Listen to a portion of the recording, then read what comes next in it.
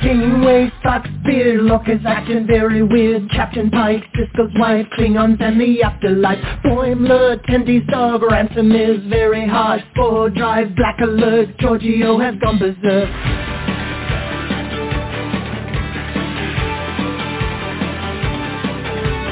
Teacher Batleth, Edward is an idiot. Spock is dead, Worf is wed, Chekhov's wearing red. Data's cat, Kempak's at, Q has had enough of that. Beam me up, make it so, everybody let's go. We talk about the series. You can join us live by picking up your phone now. We talk about the series. We're coming to you on your streaming services now. We talk about the series.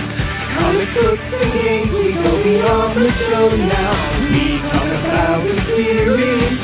Come and join us as we sit and chat and we go on and on and on and on. Well, good evening, Trekkies and Trekkers around the globe. It is Thursday, November 30th, 2023, 7:30 p.m. Eastern Time. That means we are live. You can pick up your fingers and call Trek Talkin' right now, 646-668-2433. And if you're a fan of Discovery, you're definitely going to want to do that, because we're going to be talking about what I want to call the pilot episode of Discovery, Context is for Kings. And while we're on it, we're going to delve into Discovery and talk about it. So if you're a fan, you definitely want to join us. It's going to be a lot of fun. This is episode 566, which is really cool. And I'm your most excellent host, Uncle Jim. And before we go too far, I would like to go around and introduce you to my plethora of Treksperts.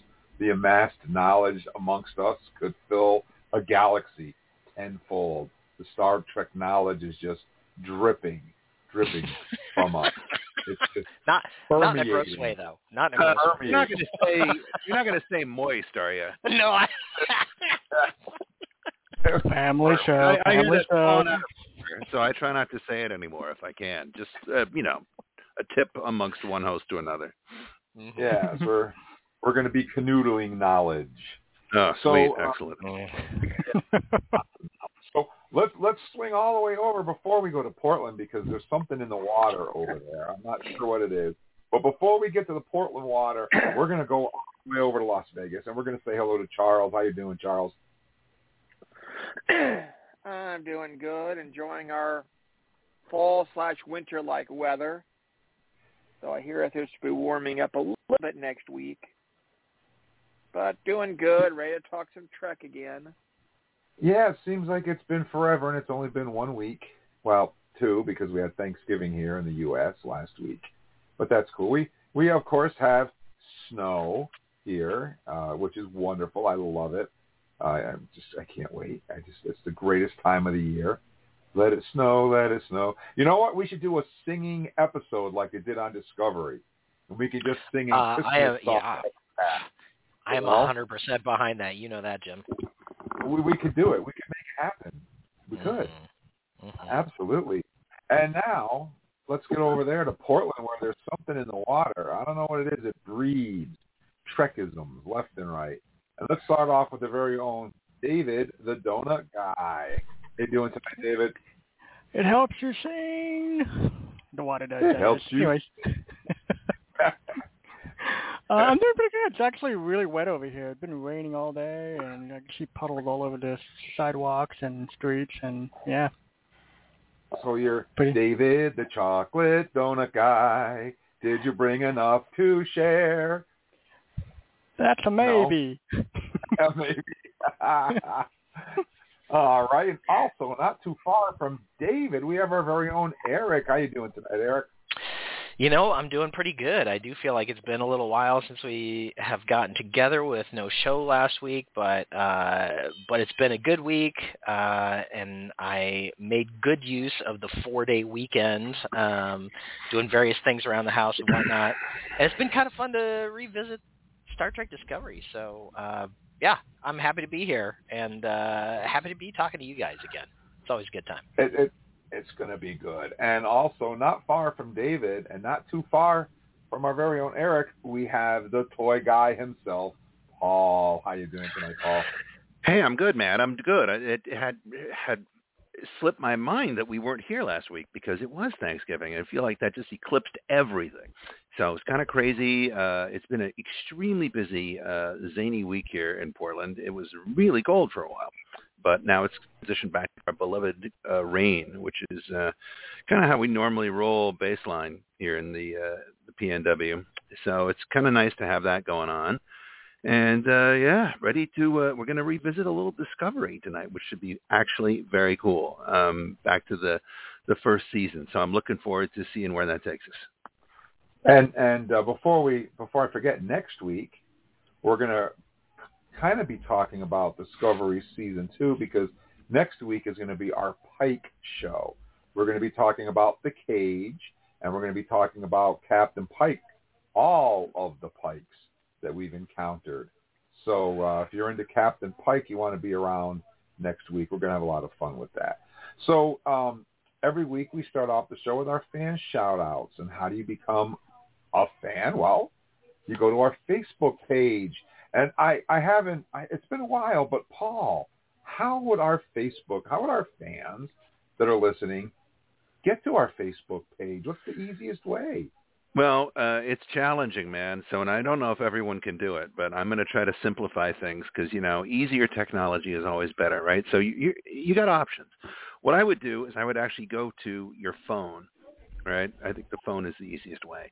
And I would go to the little blue and white app that has an F on it. And I'm not going to imply that the F stands for anything other than Facebook. But I would click on that blue and white F, and you know what? It's going to launch the app. It's going to launch Facebook. And then you go to the little magnifying glass at the top. And you know what you do? Are you ready? You type in 2 words, Trek Talking, friends, Trek Talking. It'll bring up a podcast reference showing our logo, which is kind of a blue-purple planetary silhouette, if you will, with a little bit of the old Delta shield there peeking out at you. And it says, hey, yeah, we're a live weekly podcast and whatnot. Some weeks are a little livelier than others. And you just click on that. It'll take you right there. Or if you want to do something even crazier, just go to the internet and type in Trek Talking. And you'll go to trektalking.com, which is sort of a backdoor way to get everything. Right? And that's just complete nonsense. You can find the Facebook link on there, too. You can find crazy art that we recently had commissioned of all of us that we look just amazingly svelte and streamlined, which is cool. It is kind of ridiculous if you haven't visited the Trek Talking Facebook page. It is kind of disturbing how much content gets posted on there in the course of a typical day. Let's just put it this way. I don't know how he does it. Yeah, if posting on the Trek Talk, if every time a new Facebook page, if that was a drinking game, I would be on the floor and never able to stand again. Ever for the rest of my life. I would be pickled to the 38th century because it's just, and most of this is Uncle Jim. It was just like constantly memeing and posting and also, I like what Uncle Jim does. He provokes, right? He'll like put something out there. This is just an innocent post about nothing in particular that I know is going to make every conservative asshat in the planet like poop their shorts, and and he'll kind of suss out where the troublemakers are by doing that. I enjoy it. We here on the podcast get a big thing of popcorn prepared, and we sit back and we enjoy it. We go, oh yeah, that guy, Larry Kinkle in South Carolina, he's going to be gone. He's going to get himself banned. It's great. So that's just some of the entertainment value that we have for you on our various social media platforms, friends. What are you even doing listening to us right now?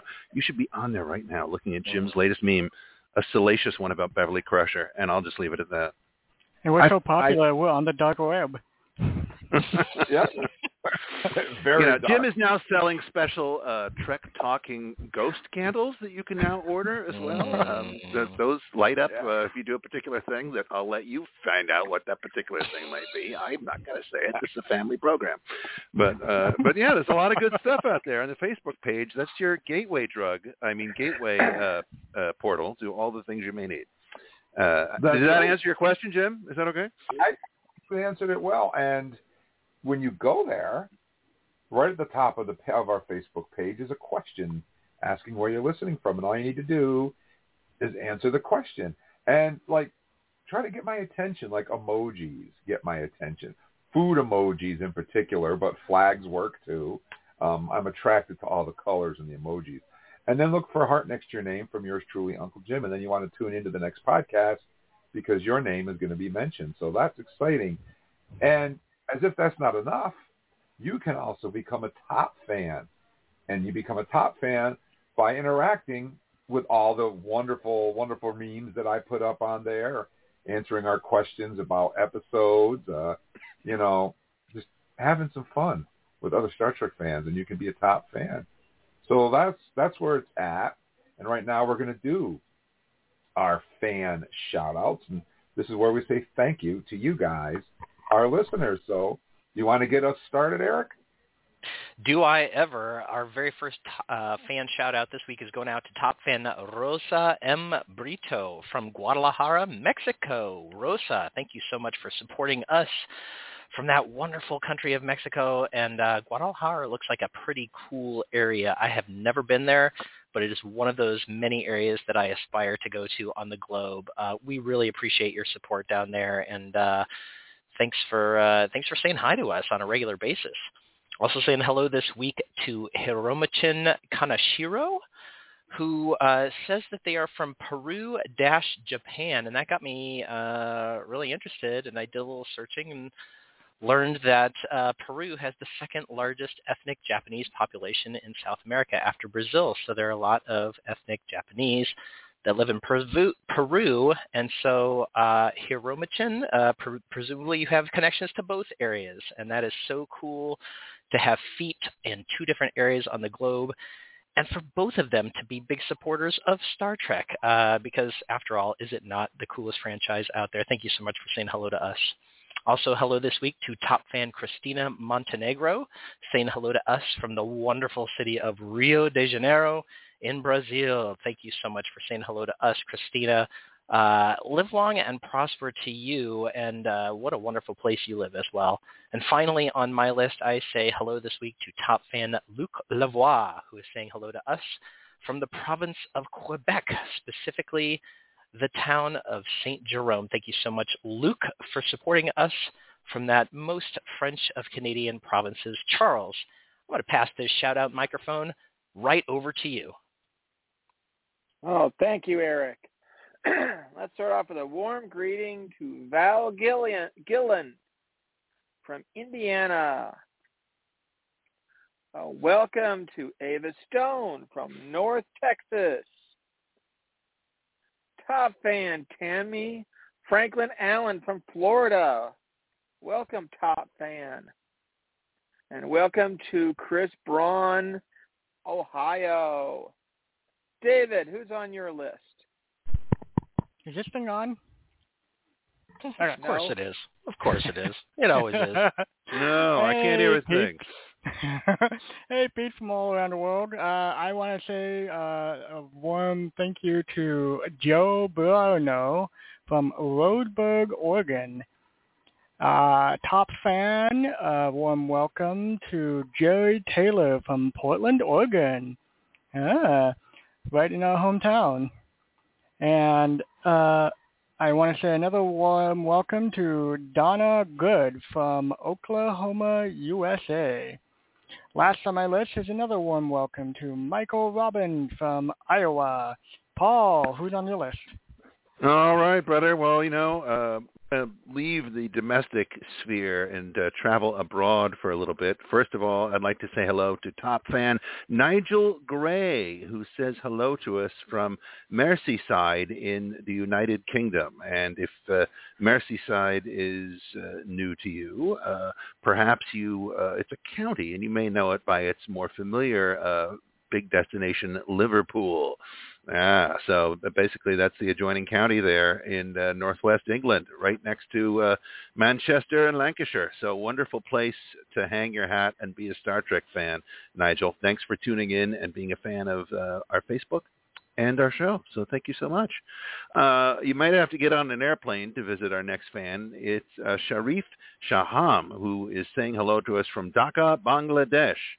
Absolutely amazing. Bangladesh is, of course, on the Bay of Bengal, about right in between India proper and Myanmar, just south of Bhutan. So amazing part of the world there. If you squint, you can see Tibet to the north.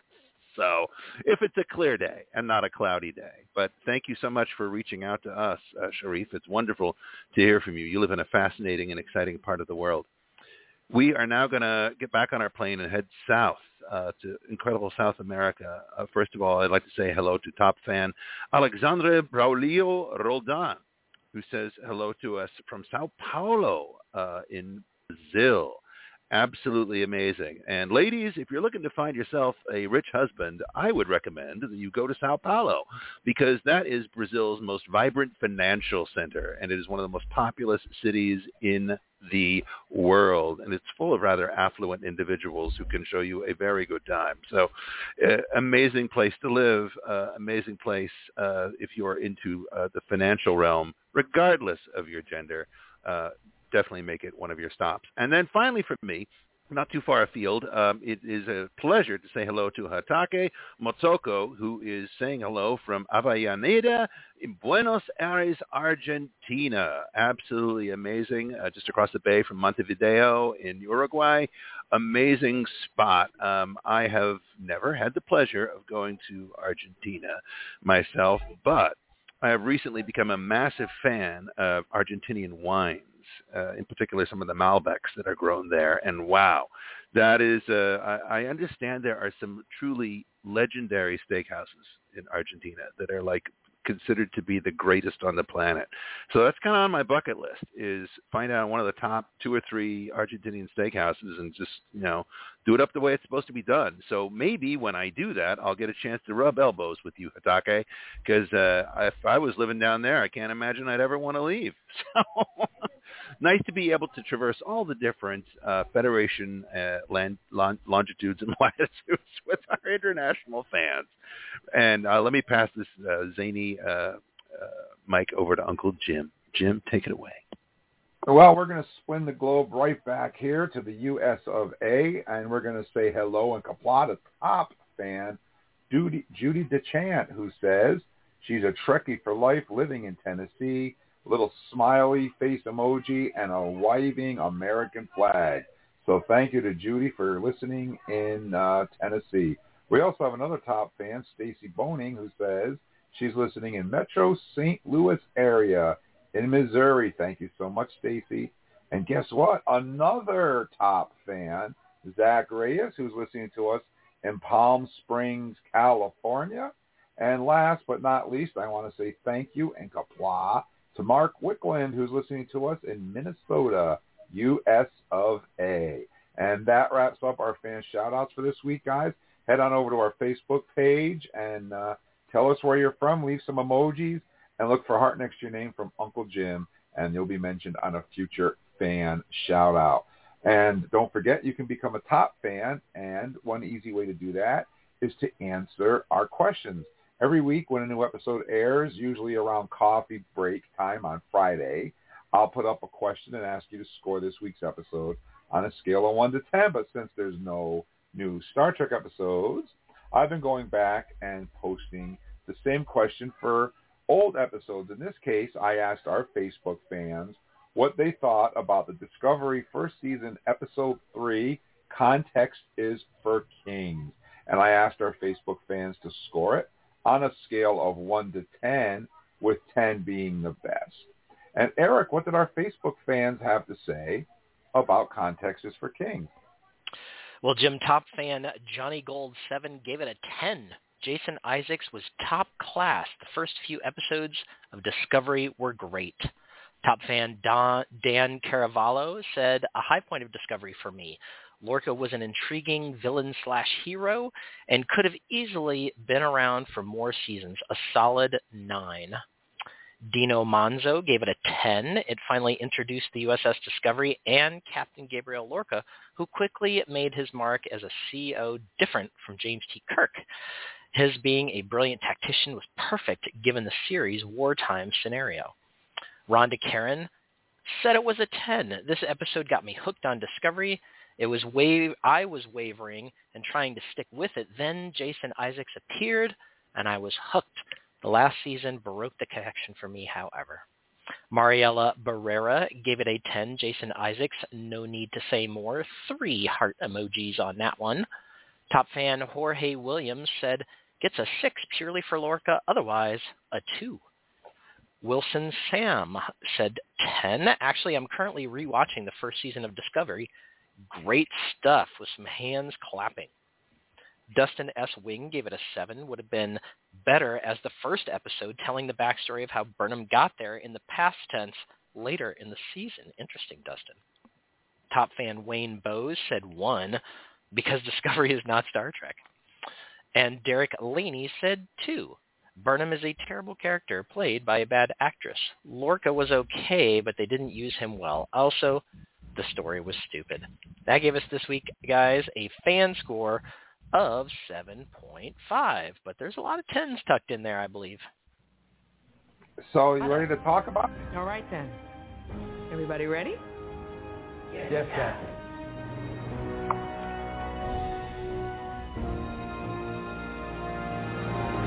Let's fly.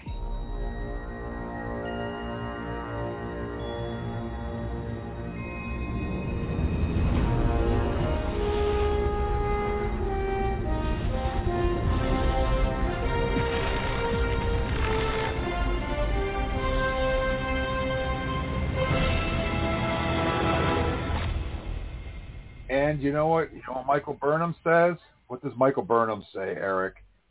Cake is eternal. It's true. That's right. She said that. She absolutely said that. So, what do you say we talk about context is for kings? And let's do it. You know, this brings back such fond memories for me because trying to figure out what the deal was with Lorca. You guys remember the fun we had with that? You know, we knew it was wrong with Lorca because he had a Tribble on his desk and Tribbles hadn't been introduced yet. He had a Gorn skeleton in his torture chamber and the Gorn hadn't come in yet. He was just a very mysterious character and not your typical Starfleet captain, as some of our fans had mentioned. He definitely wasn't Captain Kirk. And we couldn't figure him out. And so we had so much fun postulating and theorizing what is Lorca's deal. And none of us came up with that answer at all.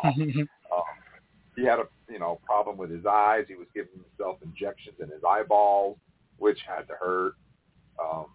We never figured that one out, but we had so much fun talking about it every week.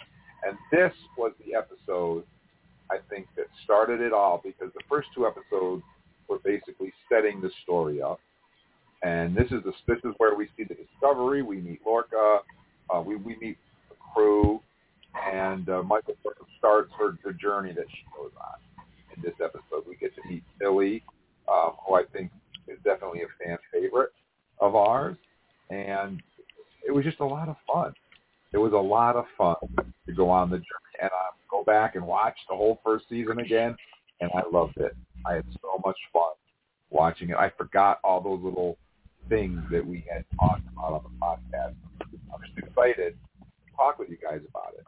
So who wants to start? Who wants to jump in here and start with the context is for I'm happy to. I've been bringing up the caboose lately, so maybe I'll leave the caboose for somebody else. So I promise not to cover everything, guys.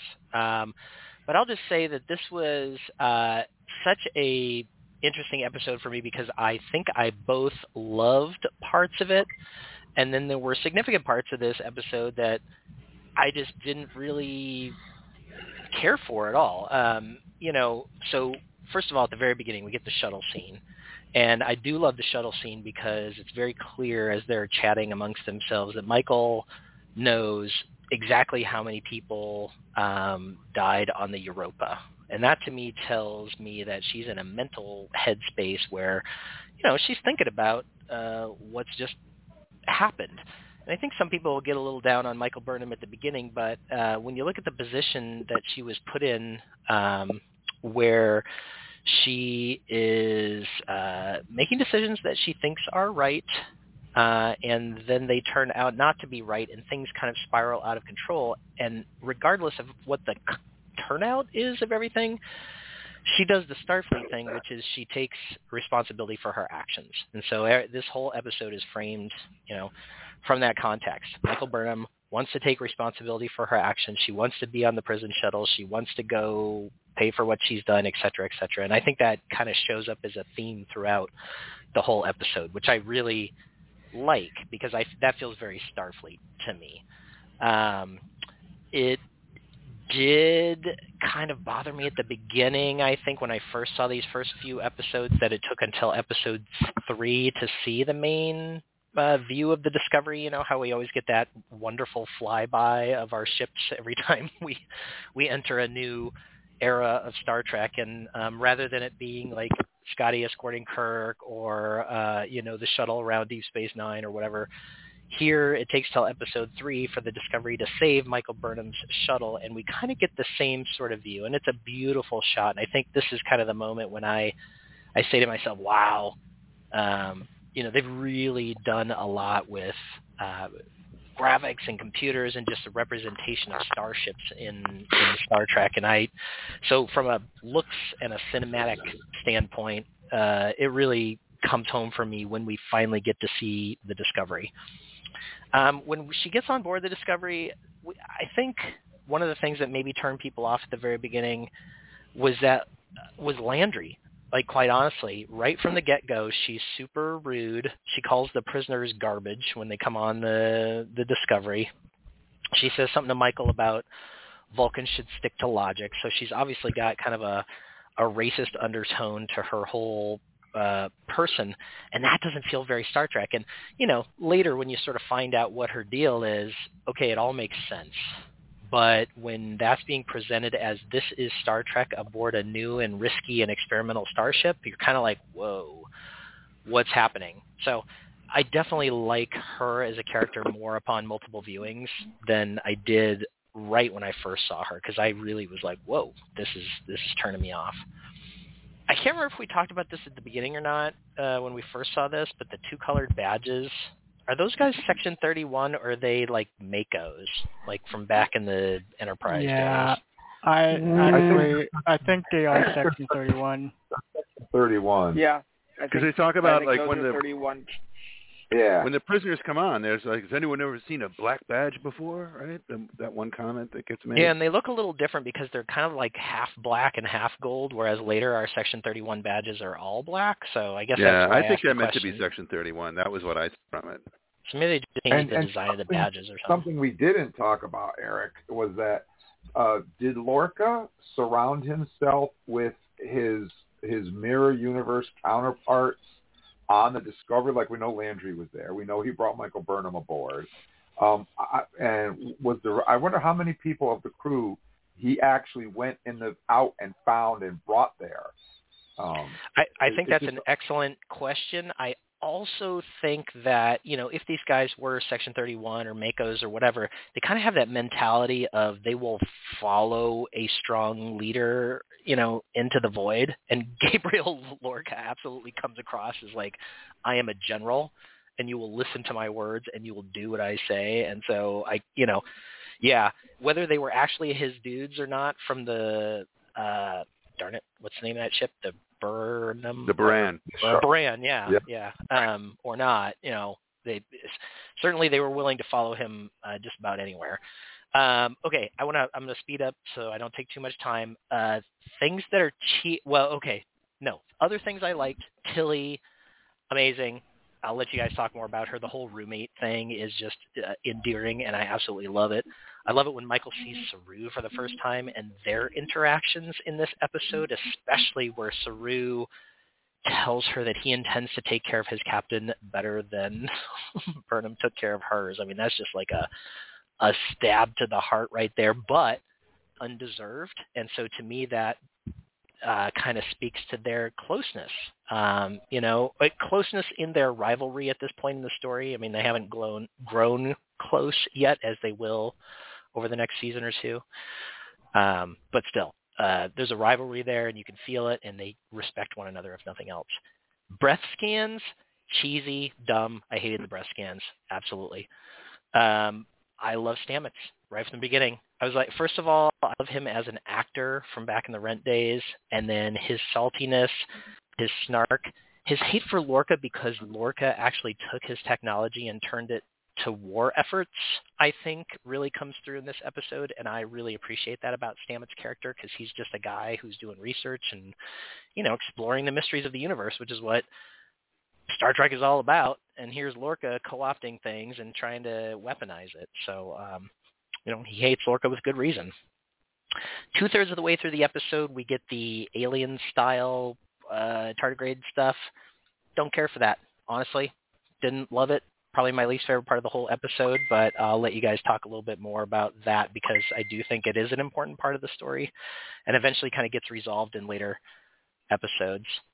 And then I guess the last thing I'll say is I love the title of this episode, Context is for Kings. That thing that Lorca says, when he's like, universal law applies to lackeys or underlings, and, the context is for kings. That's kind of like it's such a double-edged thing that he says because the idea, I think, is that, given the right context, whoever's in charge can get away with whatever they need to get away with to achieve whatever it is. And Lorca says something in this episode about it. He will use, what does he say? He says, I'll use the somethings at my disposal to achieve my mission or something. Yeah, he's a total Machiavellian. I mean, he is. He's he a total really Machiavellian. is. It's like whatever justifies, he's got, I have a big picture goal, Yeah. and I will do whatever I need to do to get that done. And if you don't agree with me, well, you're going to meet the bottom of my shoe. So it's honestly a little disappointing to me that we didn't see his deal a little bit sooner because he clearly does not come across as a Starfleet kind of guy right from the get-go. But I think what we had in our mind's eye when we were watching this was the only other big precedent that we had, which was the Dominion War from Deep Space Nine days. And the big difference there is that, Deep Space Nine develops over the course of several seasons, and you get to know the characters, and you get to love the characters before they're thrust into war. And so you really care about what's happening to them. Like, you care when Nog loses his leg, right? Because you've had several seasons of Nog, and you've seen him grow and all this stuff. And you care about Kira because of her connections and whatever. Here, we're thrust right into war right from the beginning. We haven't had a chance to see the characters developed at all. And so we're getting a little bit of character development while we're getting the context of the war. And I think that just gave Discovery a little bit of a rough start right from the beginning. I loved this show right from the beginning. This episode in particular, I think, is really good overall, despite a few of its shortcomings, like breath scanning.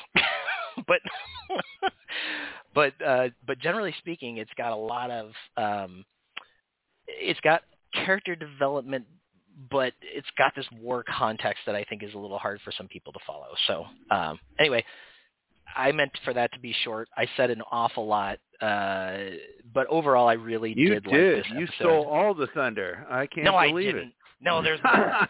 There's absolutely more thunder in there. Well, we could talk. We can always. I mean, yeah. Let's we don't have to keep it like one guy at a time, right? We can all kind of chime in and stuff. Yeah. I mean, I just have a little bit of stuff I would like to talk about on here. Mm-hmm. I really dig this era of Discovery a lot.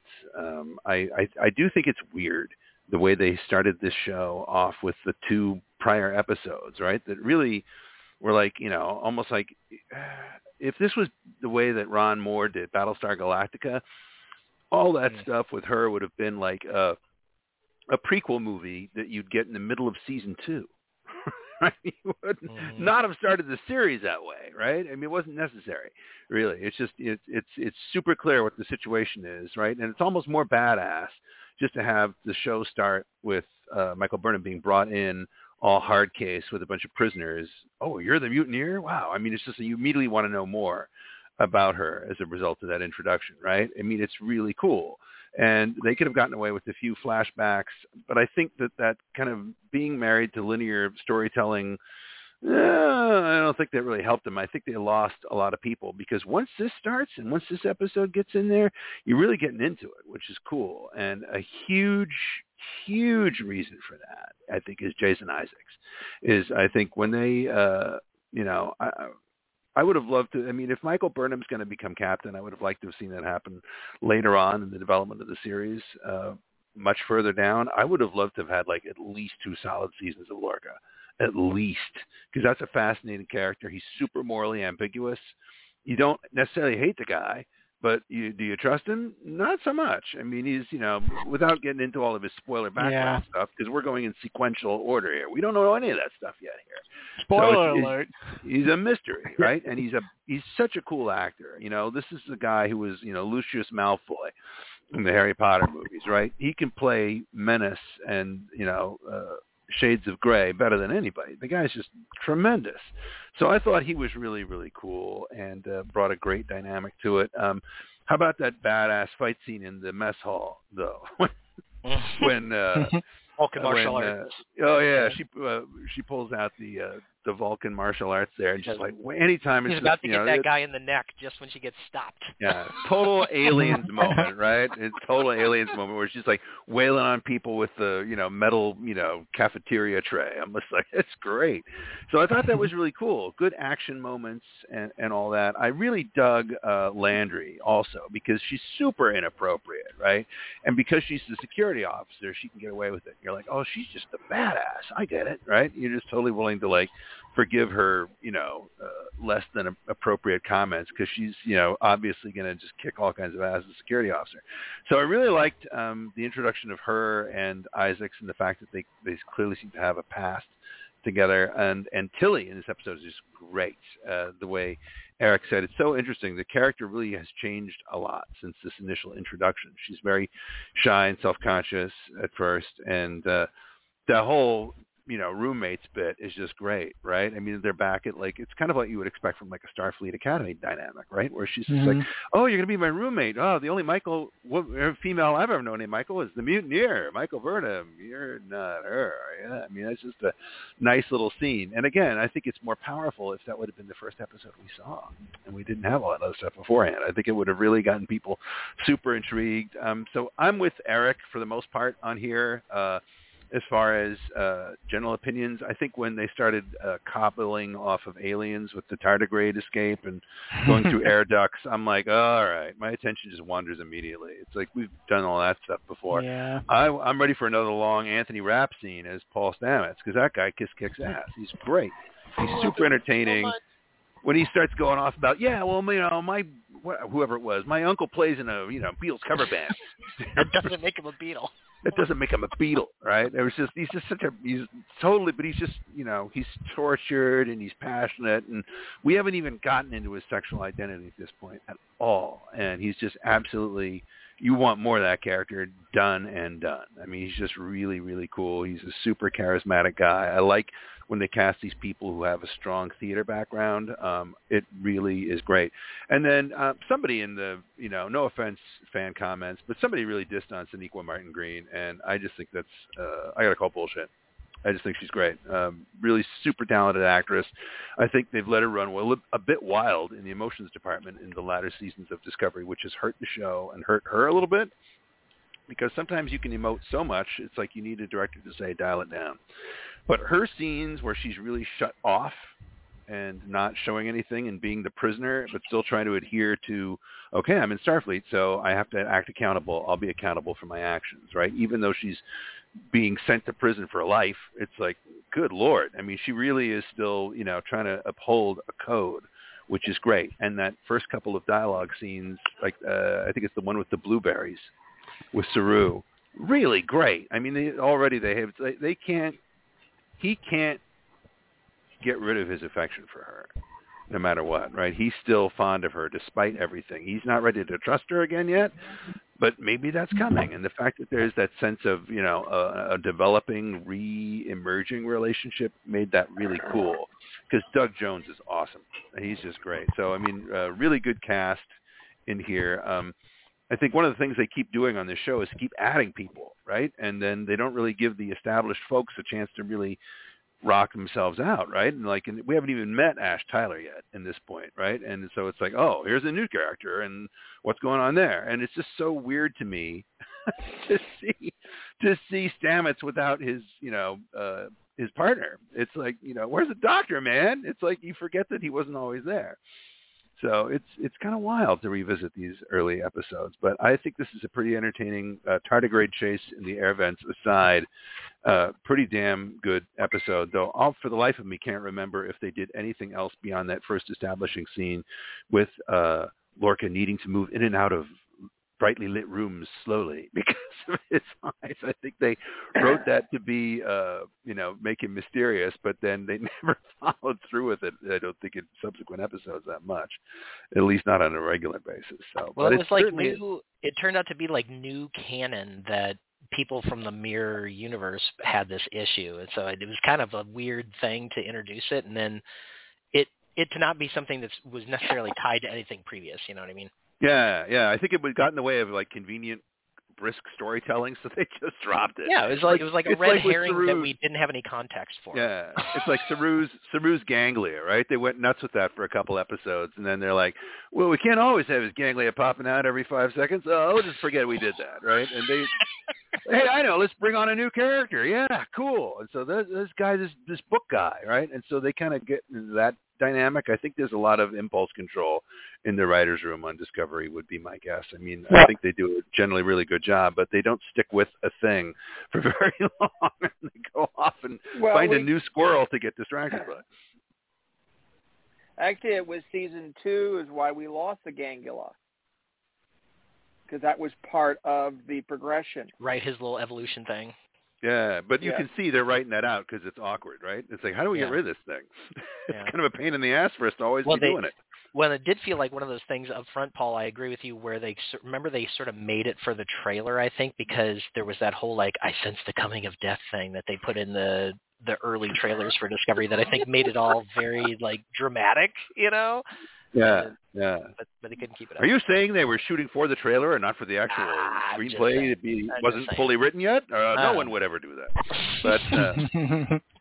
But yeah, I think the show gets a bad rap, right? I mean, there's things I think that are imperfect about Discovery. I think their last season ended really strongly, and I'm really hopeful for the final season of this show. But they often, they're just all over the place sometimes. And man, I just wish they'd kept Isaacs.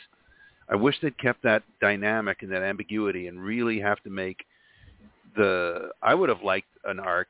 I mean, it's just me, right? My own kind of preference for things, but I would have liked an arc for Michael Burnham that took all series long to make Captain, and she didn't make Captain until the very end of the last season. To me, that would have been a badass arc, where she's constantly kind of dealing with, the duality of her circumstances and how she was raised. And I think stuff like that would have been really, really interesting. Totally other show, not the show we got, but I think that would have been more interesting. I just love Jason Isaacs, man. I think he's great. And I love the uniforms in the first couple seasons. Those blue unis with the piping, man, it's super cool. This is a really well-designed show. Everything looks really great. And I don't think that the show gets the credit it deserves for how many cool starships they've introduced over the years. That shuttle is badass with that round port at the back. That's really cool. So I've talked enough. I'm sorry for letting my enthusiasm get the better of me. You can talk. You're allowed to talk. You know what? I think that a lot of Star Trek fans are too quick to judge, and they don't give the story enough time to unfold. Like, there were a lot of fans that turned it off immediately because Michael Burnham committed a mutiny, and Kirk said in episode 3 of the first season of TOS, there's never been a mutiny on a starship, therefore it's not Star Trek, and they turn it off. And that happens a lot in Discovery, and people don't give the story enough time to play out and find out what it's all about, because Discovery, like you said, it was a story arc. It was serial telling story. So you have to give it a chance to unfold. You can't be quick to judge. And too many fans, I think, are. Like, for instance, a tribble on Lorca's desk. How many fans were twitched over that? David's like, it was like heaven. You're absolutely right, Jim. Is we see that a lot, and and not just Star Trek too. I mean, I'm very big in the Star Wars fan community also, and I think people have such a knee-jerk vibe when something is new and it kind of threatens what they think is established, right? Where they're, and I know it can be controversial to say this, but where they cling on to canon so hard, right, that it's just like, it's kind of like some kind of weird, perpetual monogamy or something. I don't get it. But it's just like when something comes that sort of is different and is willing to maybe say, maybe canon doesn't have to be as tightly wrapped as we think, and go off and do a different thing. It's just everyone freaks out because it's not like we're, peeing on the Bible, right? Or, doing something to the Talmud. I mean, that's not what's going on. We're just trying to do something new to a franchise that's been telling the same story over and over and over for like 40 years, right? It's like, give these guys some, some elbow room, for crying out loud. So, and I think Discovery really it's cut fans' teeth on something new, something different, and something unique. And I love Discovery for that. And like, we haven't even talked yet. You said we haven't talked about Culber because we don't meet him just quite yet. So at this point, Stamets is just the mushroom guy. We haven't AKA fun guy. He's just an arrogant mushroom guy. Space mushrooms. But you're right though, Paul. When you change something that people think is etched in stone, their knee-jerk reaction is turn it off. I hate it. And I'm threatened by that. It's like, I can't drive an electric car. What are you talking about? Right? And it's weird because people sometimes fear change, right? I mean, I don't know. I mean, you're probably as old as I am, Jim, so you remember the days before direct deposit, right, where you'd get a physical paycheck and you had to take your check to the bank and deposit it, right? And now can you even imagine doing that? I don't. It's ridiculous. It's like, of course you want your check as fast as possible as you get direct deposit, but it's just kind of the same thing. It's just like there's a resistance to change and being threatened by the unfamiliar. And I think if there's a through line ethic through Star Trek, it should be, don't be threatened by the unknown. Curious about it, but don't run away from it. So I feel like a lot of times the fan community is kind of violating the ethos of Star Trek's curiosity mandate by being so reactive to it.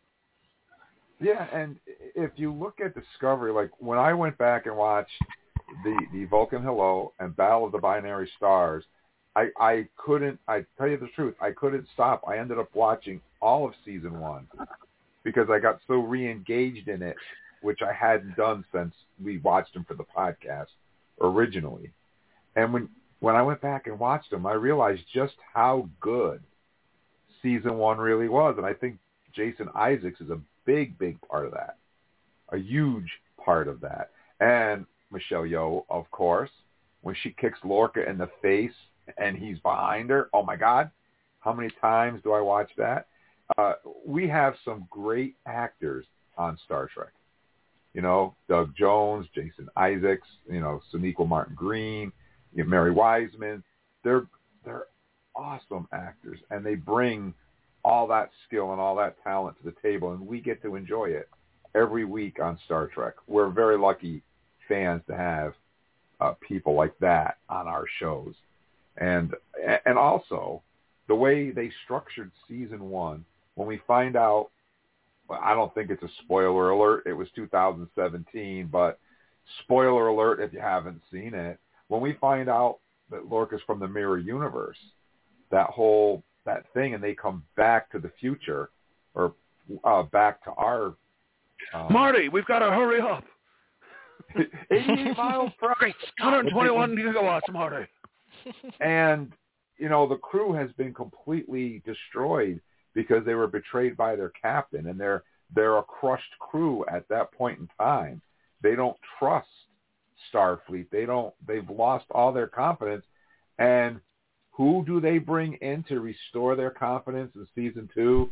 The man, the myth, the legend, Anson Mount, Captain Pike. And I fell in love with that guy right away. So the way the season progresses, they're setting everything up in advance. You have to be good to play out. That's all I can say about it. It's fun. Oh, what about something that they kind of got away from a little bit? But every time the Discovery went into black alert, you guys remember the saucer section spinning in opposite directions? Mm-hmm. Yeah. And they would zoom in on that, I don't know what it's called, that arm that goes over the top, and you would see the outer section of the hull spinning one way and the inner section spinning the other, and the whole ship would spin around and disappear and then reappear. They kind of got away from that effect, but I loved it every time they did it. I was like, that is so cool with the way they black alerted or whatever your or drive jump.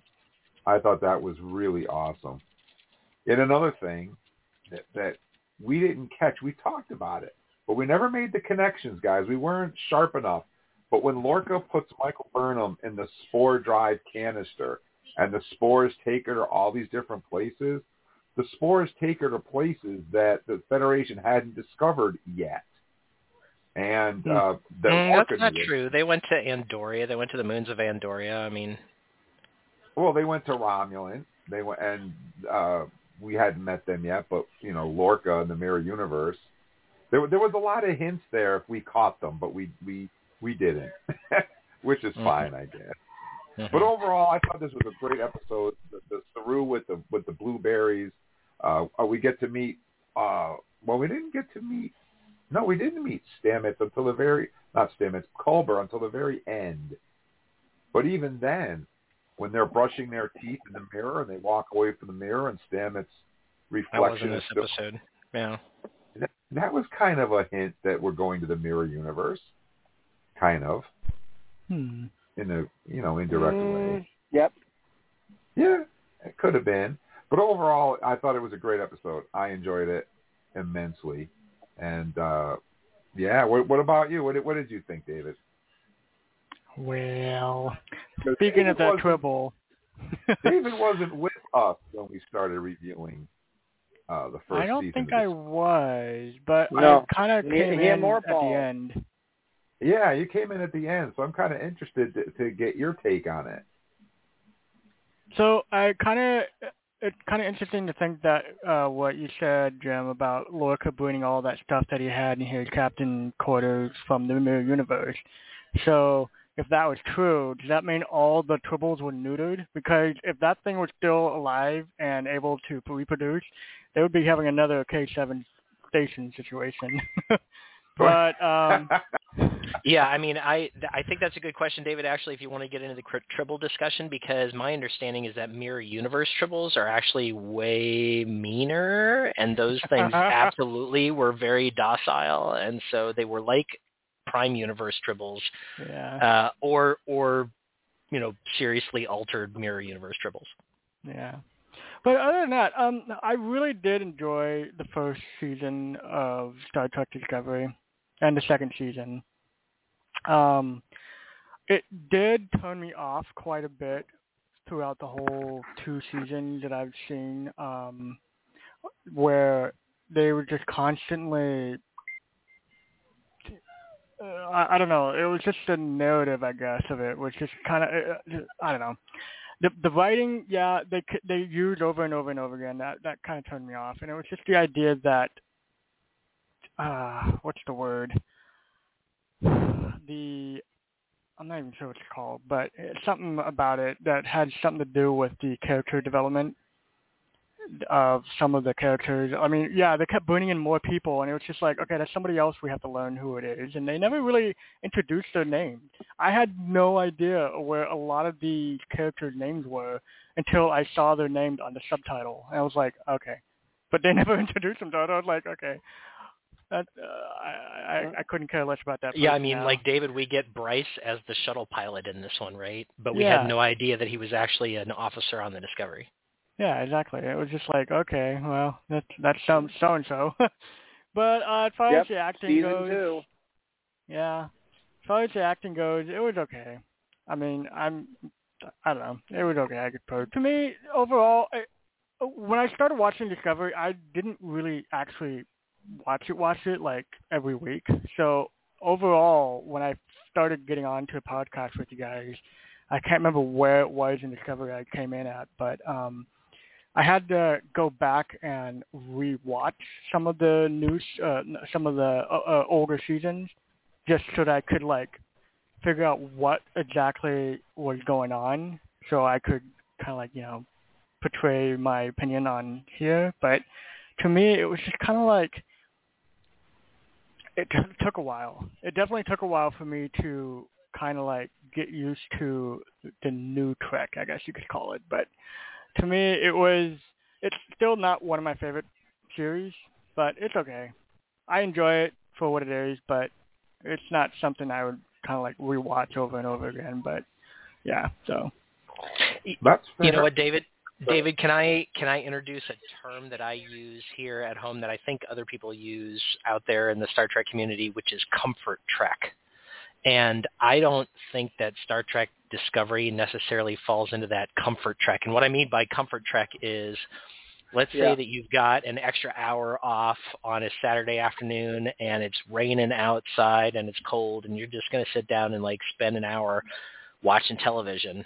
You're not going to pull up necessarily an episode of Star Trek Discovery. And I think some of that has to do with its serial storytelling nature, unless you're very familiar with the story, you're not going to insert yourself into the middle of the story somewhere and just pull out your favorite episode necessarily.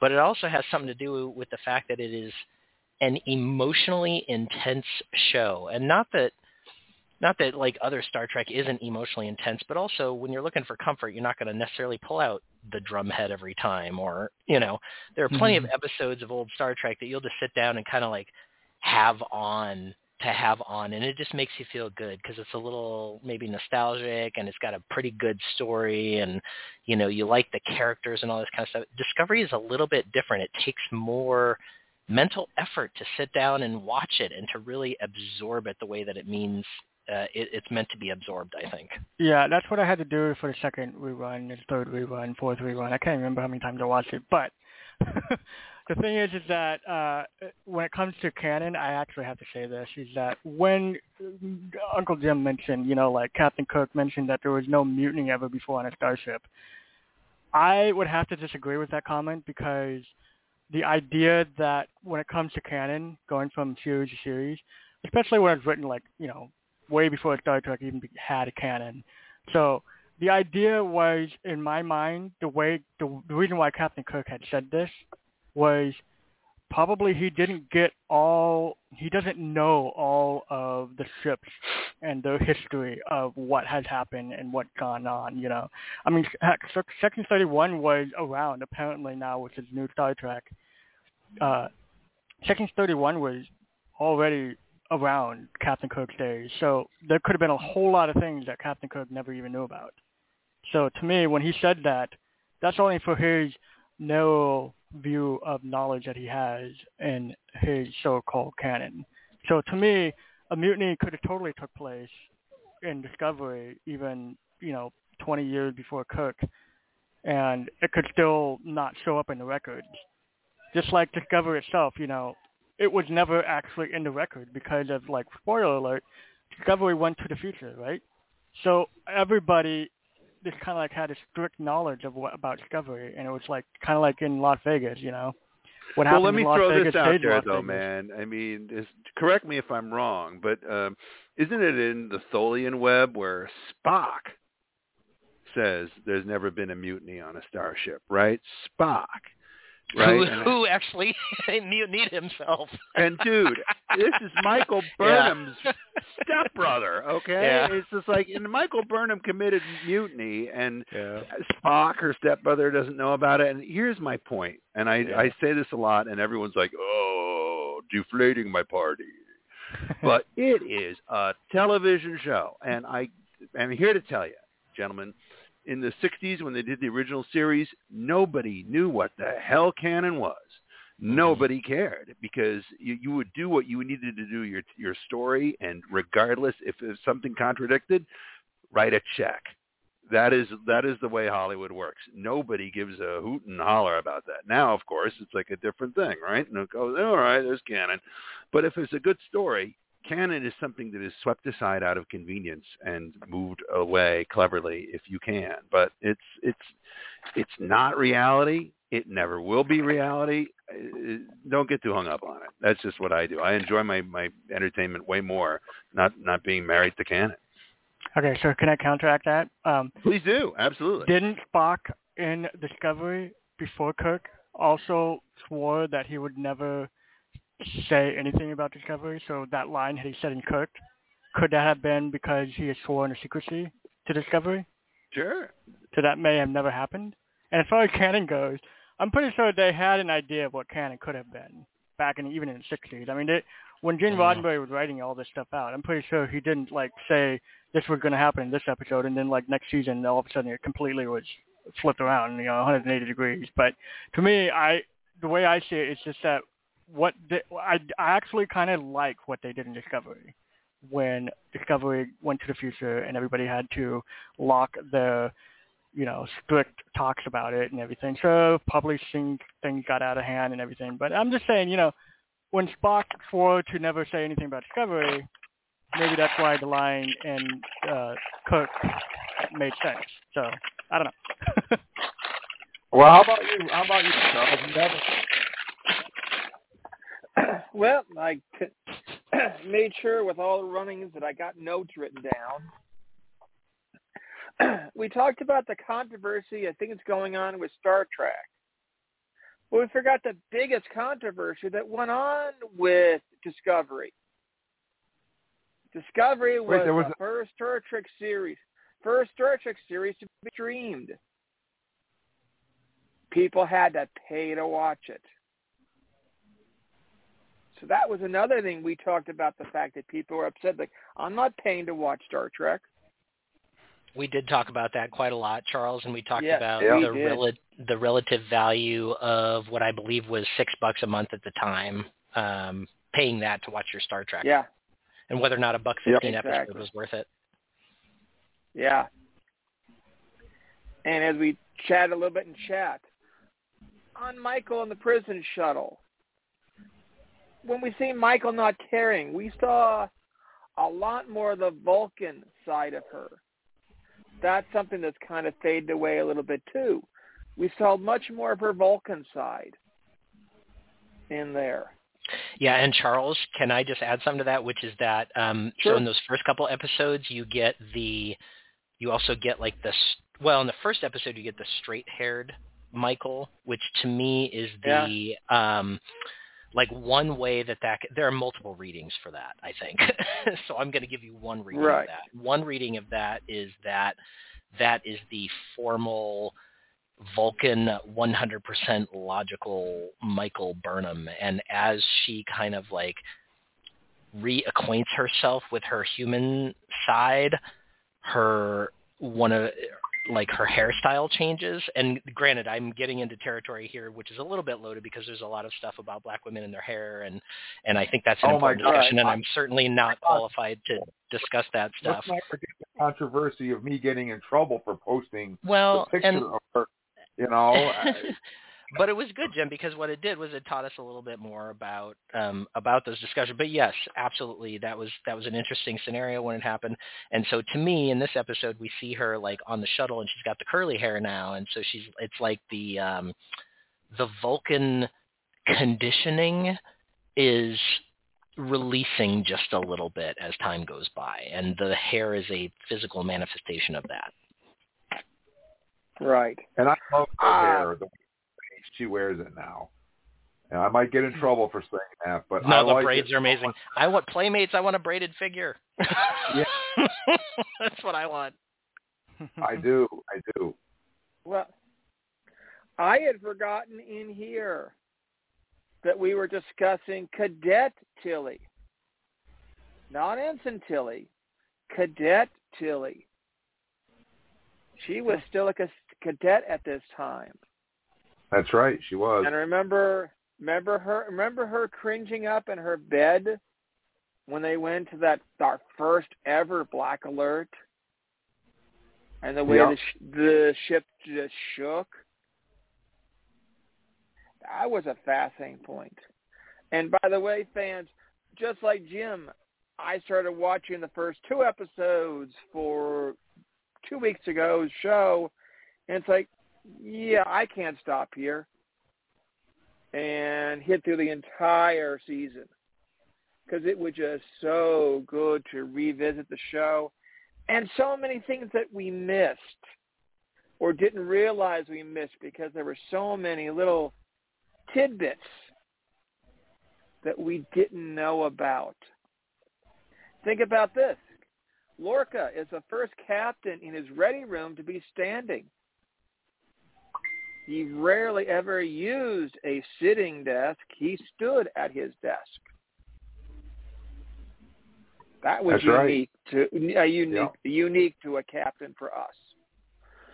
And I love how the guy said, oh, they liked how Stamets was. But I remember us kind of saying we weren't sure about Stamets. Stamets was a little bit of a jerk. And yes, the visuals in the mirror warmed us up a little bit. But I really think we softened up to Stamets when we got to see magic make the sanest man go mad. Yeah. I think we saw the soft side of Stamets, and we suddenly just fell it. We suddenly character. We liked who he was. Yep. And through this whole time, there's one more thing we haven't even talked about that I think David might not even be familiar with. I don't know about Paul. But what about After Trek? Yeah, that was good. The show we got compared to what we have right now with Will Wheaton.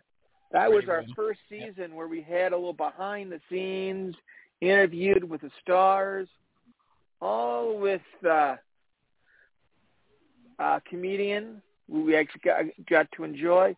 But all the fact that instead of it being thrown together on YouTube, this was released an hour after, about a half hour or hour after the episode dropped. We get the episode at 5 o'clock. We'd run through, and maybe about 6:30, we'd get a live After Trek. I think after the first half of the season, they pre-recorded them, knowing let's do them ahead of time. But that was our first real ready room. Let's not forget something really important about season 1, and you kind of just hinted at it. If you guys can set the way back clock to 2017, they dropped Discovery at the same time, and you would have a lot of lagging, a lot of problems trying to watch it because the entire internet, the whole world, was tuned in to CBS All Access at the same time, and their servers couldn't handle it. Well, that's why my pizza order got late. Well, and they just launched the platform too, Jim. That was the thing. Discovery was the inaugural program on the CBS All Access platform, and so they just weren't ready for the traffic that they got. Well, this wasn't the first time Star Trek in history had broke the internet.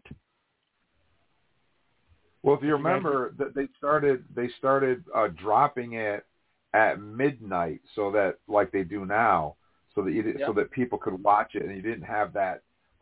It's 9:30 on Thursday, and everyone in the world was watching this. So it's come a long way since then.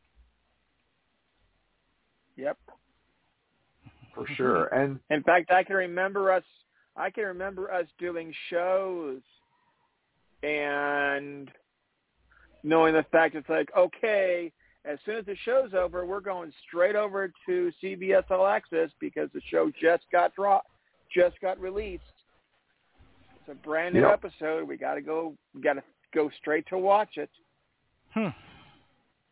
It was an entirely interesting time for that. I don't think Star Trek was the first series on CBS All Access, but I think it was the first big production that was getting a lot of attention. I think there were a couple little dramas on there, but nothing as big as Star Trek. It was certainly their advertising flagship when they launched their streaming platform. Absolutely. Also, guys, guess what else we forgot to talk about? What? Donuts?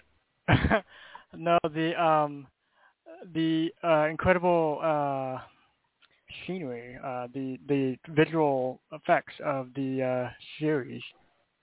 Probably the first one that felt like a actual movie, like you were at a movie theater. Oh, yes. Yeah. Yeah. Watching it on a 4K screen probably would pop a lot more often than not. So I don't know. It's kind of fun. And I would be remiss. I would be a terrible host if I let this slip. If we talk about Discovery and I don't mention the one thing that I think makes Discovery shine above every other Star Trek we've seen to date, and that's right, I said that. So let the hate mail come flying in, but I think that Discovery excels at representation, and to me that's very important. And that's something that Paul hinted at. There's certain posts that I can put on our Facebook page right now, and I guarantee you I will shoot at least 100 people out the airlock. Guaranteed. And I think that representation in Star Trek, showing Stamets, showing these characters as actual characters, as functioning members of the crew, where you're not saying to yourself, Tig Notaro, oh my God, there's so many great ones, but where you're not saying to yourself, the gay doctor or whatever, and that to me is something that Discovery has just excelled at. And that's representing those, giving those people who don't have a voice, letting them be seen. And that is so important. Our first non-binary character in Star Trek. That's right. Yep. And we actually did get to see the binars on Lower Decks, but this is different. Stop it. Stop it, Jim. Wait, I thought that's what the battle was about. That's how far out of it I was, actually, at the time. We joke.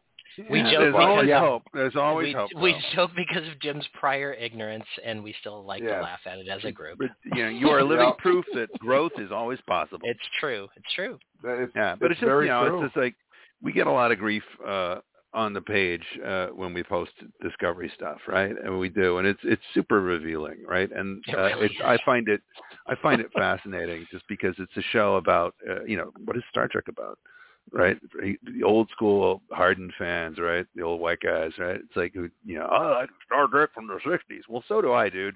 But it was a show that had an Asian guy, a Russian guy, a black woman, and an alien all working together, right? And women in positions of authority. I mean, it's just to be against it is just so preposterous. It's like going into like Denny's and saying I don't like eggs. I mean, what the hell is wrong with you, right? I mean, for crying out loud. It's just like I hate movies. Very Why are we metaphor. in a movie theater? It's just.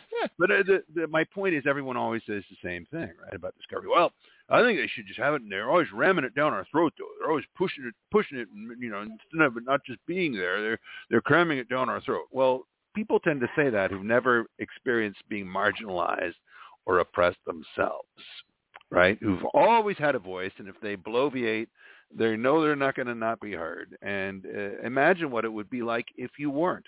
Imagine if you were like a very frightened teenager in a small town in Montana who was pretty sure that their gender identity was not what they really felt inside. Now, it's terrifying. If you're that individual, seeing these characters depicted on a show like Star Trek is revolutionary. It's an act of revolution. It's an act of social, civil protest. It's an act of civil rights, I think. I think it's really important that this stuff is going on. I think the history is going to look very unkindly to the folks who have been against these characters on the show. So I'm glad that they're not shy about it. They're not shy about making sure that the rainbow is prominently placed on all parts of P+. It's who they are, and you definitely see that same thing happening on Strange New Worlds. And folks who see it on one but not the other, maybe you need to look in the mirror a little bit more. Well, you know, I get a kick out of the Strange New World and everybody focusing on Melissa Navia and Ortegas because of her hair and making a big deal over the hair. It's the same exact thing, you know. Star Trek isn't about that, people. You're missing the point. You know, she flies the ship, in her own words. But, yeah, back at Discovery, I agree. I think that Discovery is the future of Star Trek. And, you know, they have to represent people. They have to give people a chance to be seen and be heard and be seen as equals. And that's what Discovery did so well. And Sonequa Martin Green, I think, is a phenomenal actress, and I love her as captain. And I love Saru as captain. I love them both as captain. But one thing that we didn't really touch on but before we get too far is Calypso. Because we know, Eric, at one point in time, Eric, what's going to happen. Are we jumping way beyond episode? Way beyond episode 3, yeah. Let me just be a devil's advocate for a minute. Do we have time for this? I got to bounce in 15. Yeah, we do. Okay. We just got some birthdays and one story.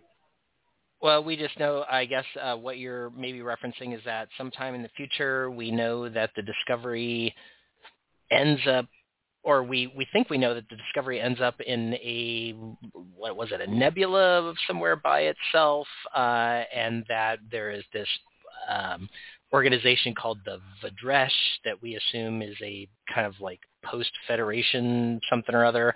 And so with the 32nd century Discovery happening in seasons 3 and 4, I guess there are questions about Calypso because there's this whole idea about 1,000 years in the future, but maybe we're talking about 1,000 years in the future from seasons 3 and 4. Is that kind of where you were going with that, Jim? Yeah, well, we don't know exactly where in the future that happens. I think now, like, my tendency is to think that it's in the 42nd century. That's what I think. But yeah, that makes sense. The origin of the Borg. Jump back in time. That makes sense. Captured everybody. Okay. All right. Carry on. Great. Stop. So what were you going to say, Paul? No, nothing. Right. I'm just keeping an eye on the clock, man, because I have to take the next shuttle over to Risa in about 12 minutes. We all know you mean Andor, yeah. Yeah. Dude, let me just say, Andorians are cold in all the wrong places. But they got warm hearts. Yeah, Nick will get a cup of coffee. So, Paul, what would you score this episode on a scale of 1 to 10? I think I'd give it an 8. I think that'd be my, in terms of like a 10 is like, masterpiece level, right? But I think an 8 for me, again, Jason Isaacs and just really good acting across the board and a great visual aesthetic that delivered a lot of promise. So really great. I mean, just first 2 episodes, I was like, how are we doing? I don't know. But then, man, when we got in here, I was like, now we're talking. But, we didn't even know what was really, by this episode, it's important to talk about it without all of what you learned later influencing it. At this point, we still don't really know what's up with the drive. We know there's something going on that involves, Mike, mycelial, whatever, but we don't know that that's the engine yet. We don't know at all. There's still very much a big mystery in this first episode. Very much as much of a mystery as Lorca, as much of a mystery as anything. So I love that, and that they were willing to really kind of make us ask questions and want to know more. So solid 8. Solid 8. That's high praise, actually, from Paul. No, not necessarily. I get plenty of 10s for Strange New Worlds. I mean, I did. That's true. That's true. Call him as I see him, brother. How about you, Charles? I'm going to go with a 9 on this one. I think it was a real strong setting for the new series. All right. How about you, Eric? I'm going to go with Paul here. I think it was about an 8. Very solid, very good. Not amazing. So I'll give it an 8. David?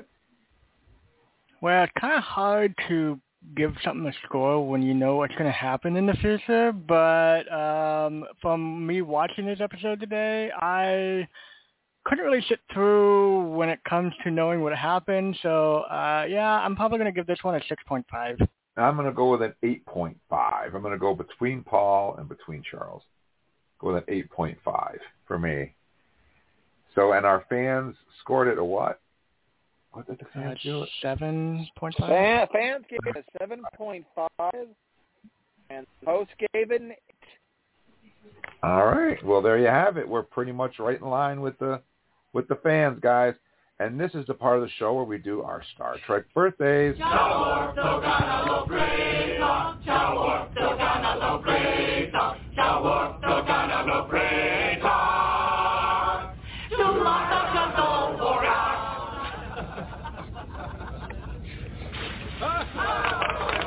That was not a Klingon song.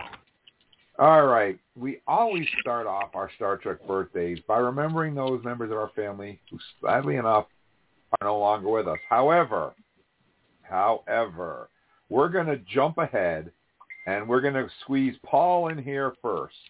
And then we're going to swing back to Eric because Paul's got to bounce. So we're going to let Paul take the lead. Guys, you're very kind. You're very kind. I have been triple booked all day with stuff, so it's kind of nuts. But I wish I could stick around for Jim's segment too, because I know what's on number one on his list, and I'm just the suspense, folks. When you know what he's going to talk about, oh my God, it's going to be amazing. So I'm going to sneak in real quickly, and first of all, say happy birthday to Zachary Benjamin. And somehow the entire script just disappeared from me. Who is moving that script around? Uh-oh. Sorry, I took some stuff out. I guess you did. Well, my goodness. Well, I'm never going on a road trip with you. Yeah, I'm never going on a road trip with you guys. You just grab the wheel and say, oh, look, a squirrel, and you can drive off the road. Let's try that again. It's supposed to be a trouble. It is my pleasure to say happy birthday to Zachary Benjamin. He's the actor who played Ian Andrew Troy in the Next Generation second season episode, The Child. Happy birthday to South African actress Phumzile Sithole, who portrayed Diata Ndoye in the third and fourth season episodes of Star Trek Discovery. I'm not sure if we'll see Phumzile Mzile again, but maybe we will in season 5. This next one we love so much. Terry Farrell, wonderful luminary, lovely actress who played Jadzia Dax in all of the first 6 seasons of Star Trek Deep Space Nine. Pretty amazing. And a wonderful person on the convention circuit by all accounts. Love this next guy tremendously for the character he's portrayed. The great Dwight Schultz, who we love on Star Trek for his portrayal of Reginald Barclay. A huge range of episodes going from like 1990 to 2001, did things with the holodeck that could get you sent to HR in a New York minute. So that's the best thing ever. I love that episode, and I love the humor and vulnerability and relatability that Dwight Schultz brings to that character. So to me, a favorite for all beings, for just a really great consideration. Happy birthday to Patrick Kwok-Choon, the Canadian actor who plays Lieutenant Jen Reese in Discovery, another great member of the Discovery cast. Huge fan of this guy. Jerry Hardin is a wonderful actor who played Samuel Langhorne Clemens in the 5th and 6th season episode Time's Arrow and Time's Arrow Part 2. Of course, we're talking about Mark Twain, right? But Jerry Hardin's great. Any of you, I know Uncle Jim's a big X-Files fan, and Jerry Hardin was Deep Throat. Basically, he was in those first couple of seasons, he was the man. He was that guy who would bring the nefarious files. Only you can help us with this, Mr. Mulder. You know, he's a remarkable actor, really, really great.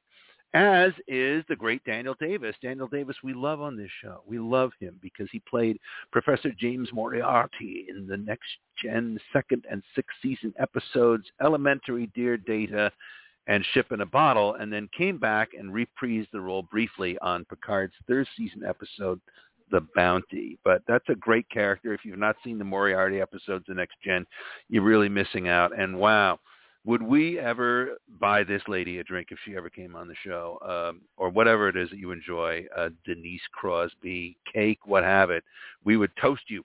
We would celebrate your awesomeness because you are the luminary who played Lieutenant Natasha Yar on the first season episodes of Star Trek The Next Generation, a legendary character if there ever was one. She left before the end of the season, but to all of our great delight, she returned to the role in later episodes, including a chance to play a Romulan daughter of Tasha Yar named Sela in an alternate timeline. But just a great performer, a great person. From what I gather, a really fantastic human being, and what a great human character Natasha Yar is. I think most fans really, Next Gen fans, just really think she's dynamite, and any opportunity to see her work is just great. So happy birthday to all of you fantastic fans. Sorry for my abrupt departure this evening, but I got to go do a thing, and I'm going to pass the Memorial Birthday Bonanza over to our good friend, Eric. Thanks, Paul. Yeah, great to hear from you and great to talk about all those amazing people who are still with us that have birthdays this week. And now we're going to go back in time a little bit, and we're going to celebrate those who have gone before us. And so first on our list this week, of course, is the great Robin Brown, Robert Brown, who has the original name of Robin Adair Mackenzie Brown. He's, of course, the actor who made the appearance as Lazarus in the TOS first season episode, The Alternative. I found out just as part of my research today that he was actually hired as a last-minute replacement for actor John Drew Barrymore, who had been cast in the role but didn't show up on the first day of shooting. So coincidentally, his first filming day on the episode was also, guess what, his 40th birthday. Robert Brown did a couple other things back in the day, some television, probably best known to star in the television series Here Comes the Bride from 1968 through 1970. Happy birthday to Robert Brown. Happy birthday as well to Maggie Threat. That was the stage name for Diane Pine, the actress who played Ruth Bonaventure in the TOS first season episode Mud's Women.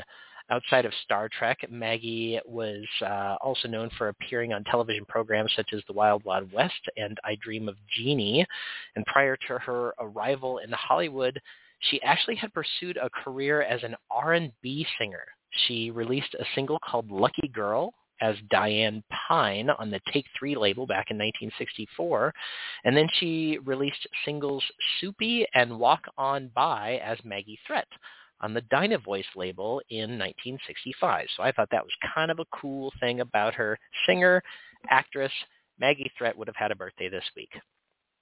Happy birthday as well to actor Michael Whitney. He's the actor born in New York City. New York, the city so nice they named it twice. He played the role of Tyree in the TOS second season episode A Private Little War, one of my favorite TOS episodes.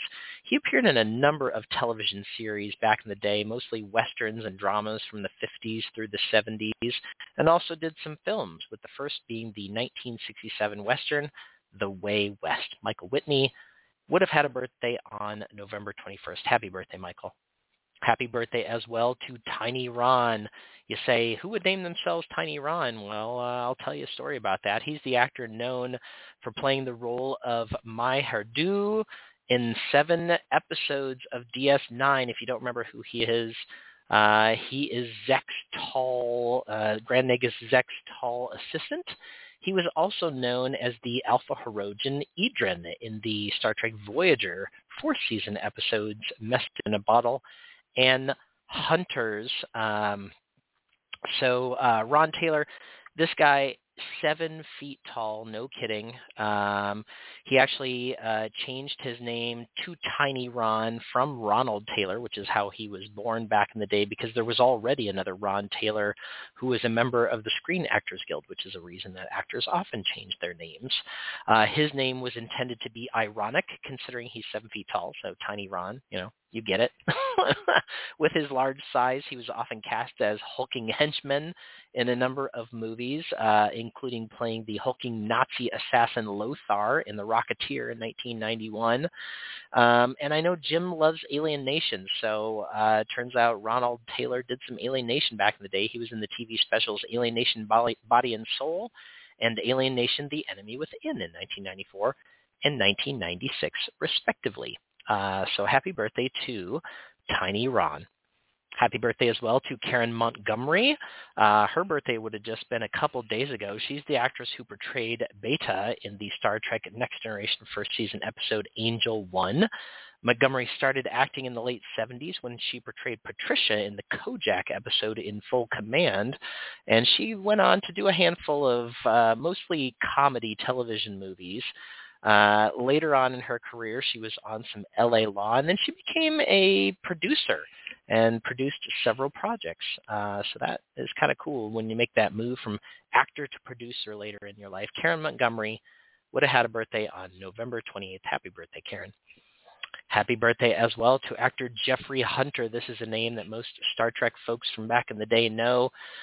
Jeffrey Hunter is the stage name of Henry Herman McInnes Jr. That's a nice little piece of trivia for you there. Remember that for your friends. He's a veteran of dozens of films, but we, of course, best know him for being one of four Pikes. He was the first Pike we ever saw, Captain Christopher Pike, in the original TOS pilot, The Cage, which, of course, was the second pilot that we would end up seeing. That one was shot back in 1964. As I said, a dozen films to his credit. Most notably, he did a lot of work with director John Ford back in the day, did a Hitchcock movie, did a very controversial appearance as Jesus Christ in the 1961 biblical film King of Kings, which I absolutely recommend on checking out if you can. And then eventually, unfortunately, we lost him due to kind of a surgery that didn't go the way that it was planned after he injured himself in a fall at home. So unfortunately, we lost him way back in 1969. Just a few, 1 week before the airing of the final original series episode Turnabout Intruder. So Jeffrey Hunter would have had a birthday this week. Happy birthday, Jeffrey. And finally, on our remembrance list this week, we have the great and amazing Ricardo Montalban. I know you know who he is in Star Trek context. He, of course, is known as Khan Noonien Singh. Our very first augment we meet back in the day from the TOS first season episode Space Seed, later reprising that role in what many people consider to be the best Star Trek movie, Star Trek II, The Wrath of Khan. Ricardo Montalban was absolutely kind of known back in the day as a stereotypical Latin lover. He's an Emmy Award-winning and Tony Award-nominated actor. Best known, I think, originally as Mr. Rourke back in the late 70s and early 80s, Fantasy Island.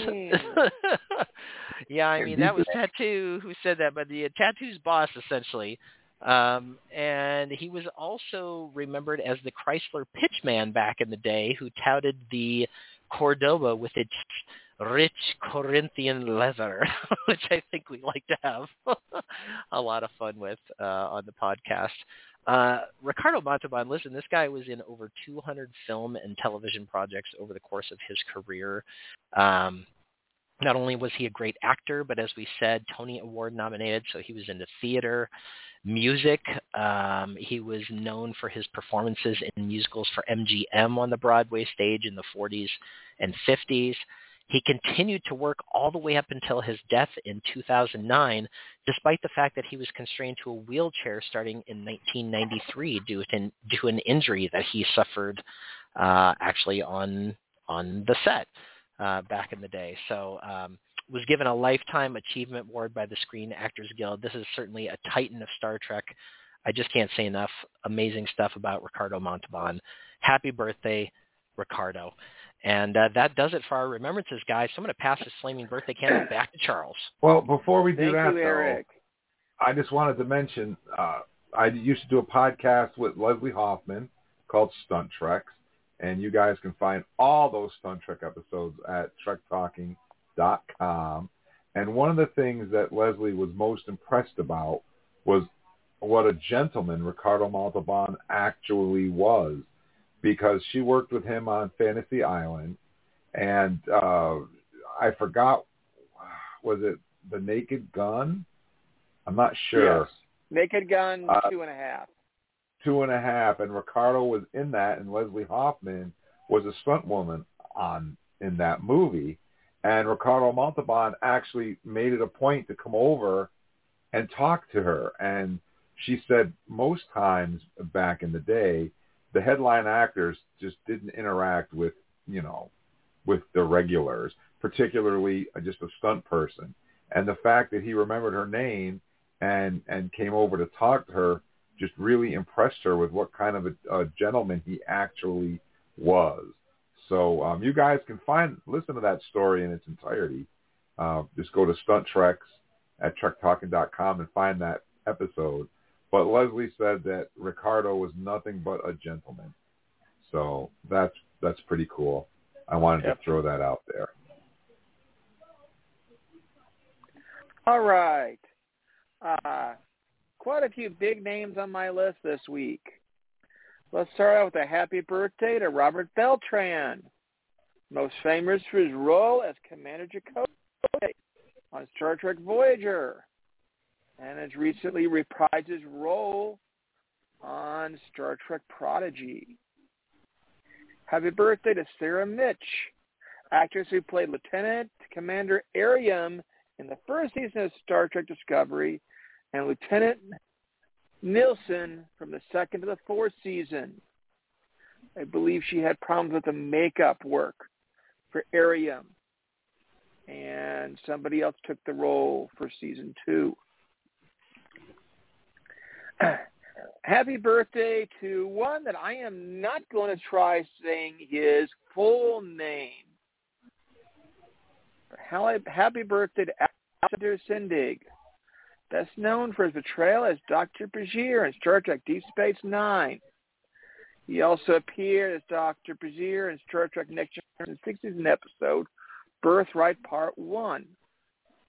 Originally credited as Sindig El Fadil, I think it's the pronunciation. He changed his professional name to Alexander Sindig because, as reported by him in Star Trek Conventions, nobody could pronounce his actual name. And actually looking at his full name on there, that looked like a rather complex sentence, stretching out his actual name. Charles, I feel like that's a function of the time in which he was a popular actor, because I kind of feel like if he was coming on to Star Trek these days, like on Star Trek Discovery or Strange New Worlds, he would probably be able to keep his original name and people would have less of an issue with it. Well, we get to hear, because of the internet, we get to hear a lot of people's names over and over. Yeah, we get to more hear exposure. pronunciation. Yeah. Whereas DS9 came around, we didn't have an internet yet, or much of one. Right. Happy birthday to Scarlett Pompers, American singer, songwriter, and child actress who played Naomi Wildman in the 5th through 7th seasons of Star Trek Voyager, where she appeared in 16 episodes. Happy birthday to Tom Wright. He is a highly prolific actor who played Tuvix in Star Trek Voyager's 2nd season episode Tuvix, who's still actively acting after currently being in the industry for 45 years already. And the reason he played Tuvix is because they realized that they didn't want to use either actor to play the character that they chose. They needed somebody else entirely different to play Tuvix instead of having to do makeups on one of the two actors. Happy birthday to Alison Pill, Canadian actress who played Agnes Girardi in the 1st and 2nd season series of Picard. And this one I stole from Paul. There's a story behind it.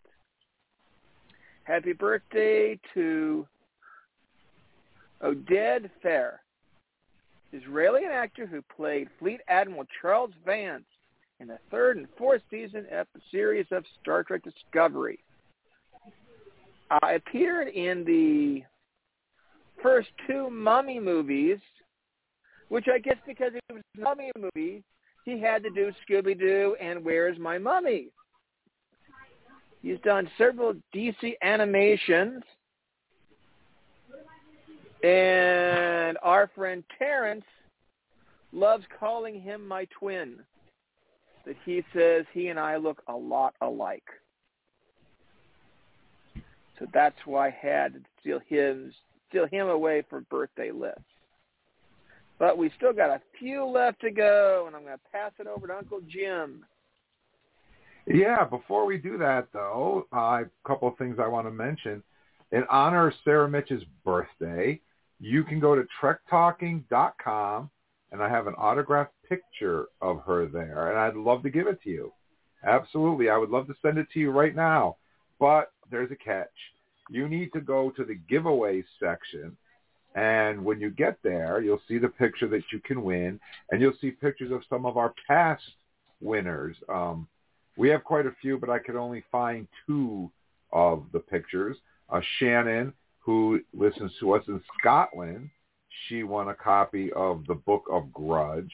And the one and only Leslie, not Leslie Hoffman, Leslie Sawyer, I refer to her as the meat and potatoes of our podcast.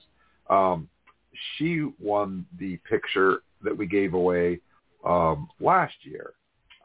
So you can go to the giveaway section, and when you get there, you'll see a little blue microphone in the bottom right-hand corner.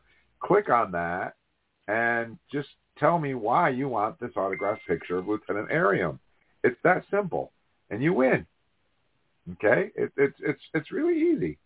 So just head on over there, and boom, all set. I was looking for the picture of Nate, but I couldn't find it.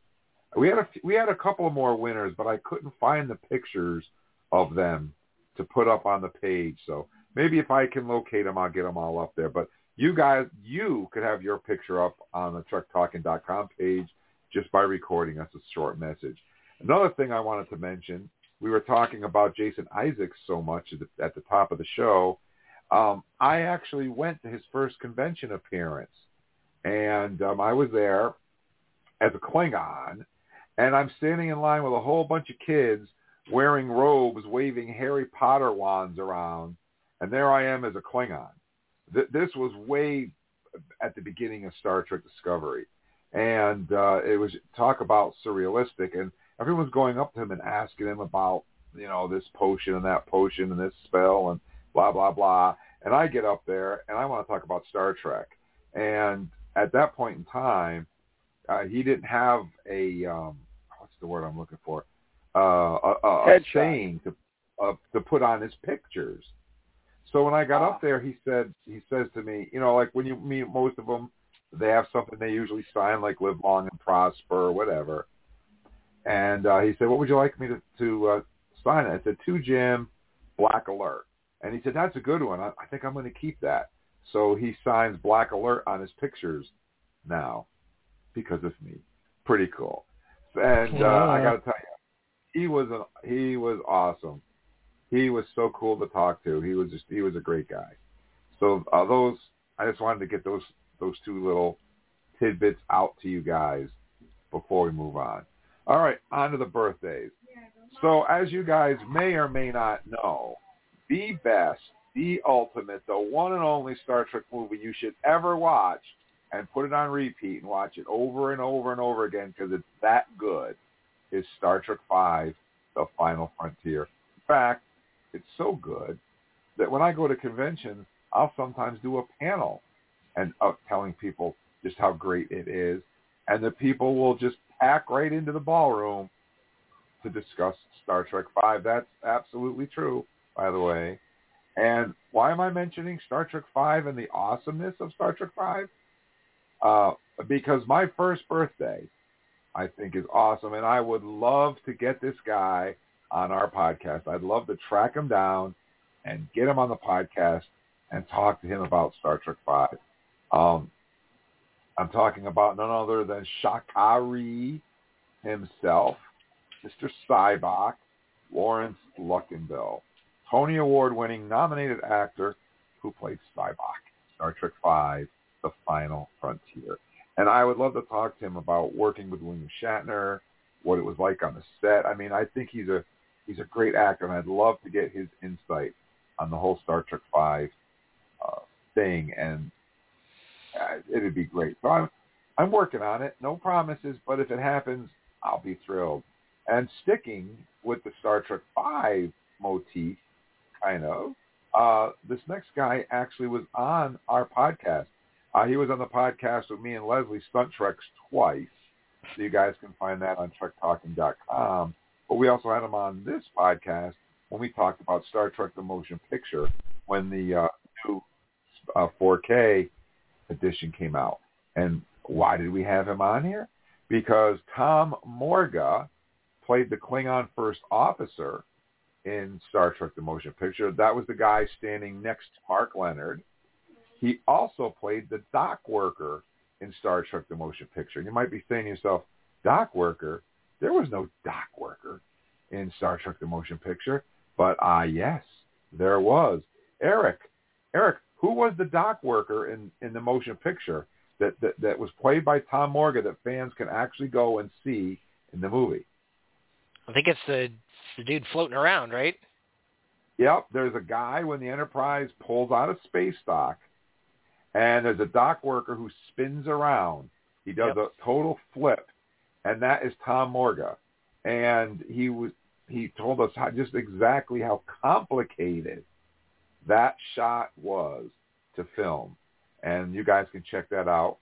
He also played the Brute, Martia as the Brute alien in Star Trek VI, The Undiscovered Country. And I had mentioned that he was also in Star Trek V indirectly because Tom Morga played the rock monster in the Star Trek V deleted scenes.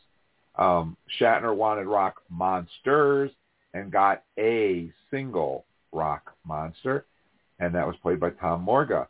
If you go to and you're diligent about it, you can find a fan copy of Star Trek V, The Final Frontier, which is the copy that I own, where somebody put this deleted scene back in the end of the movie.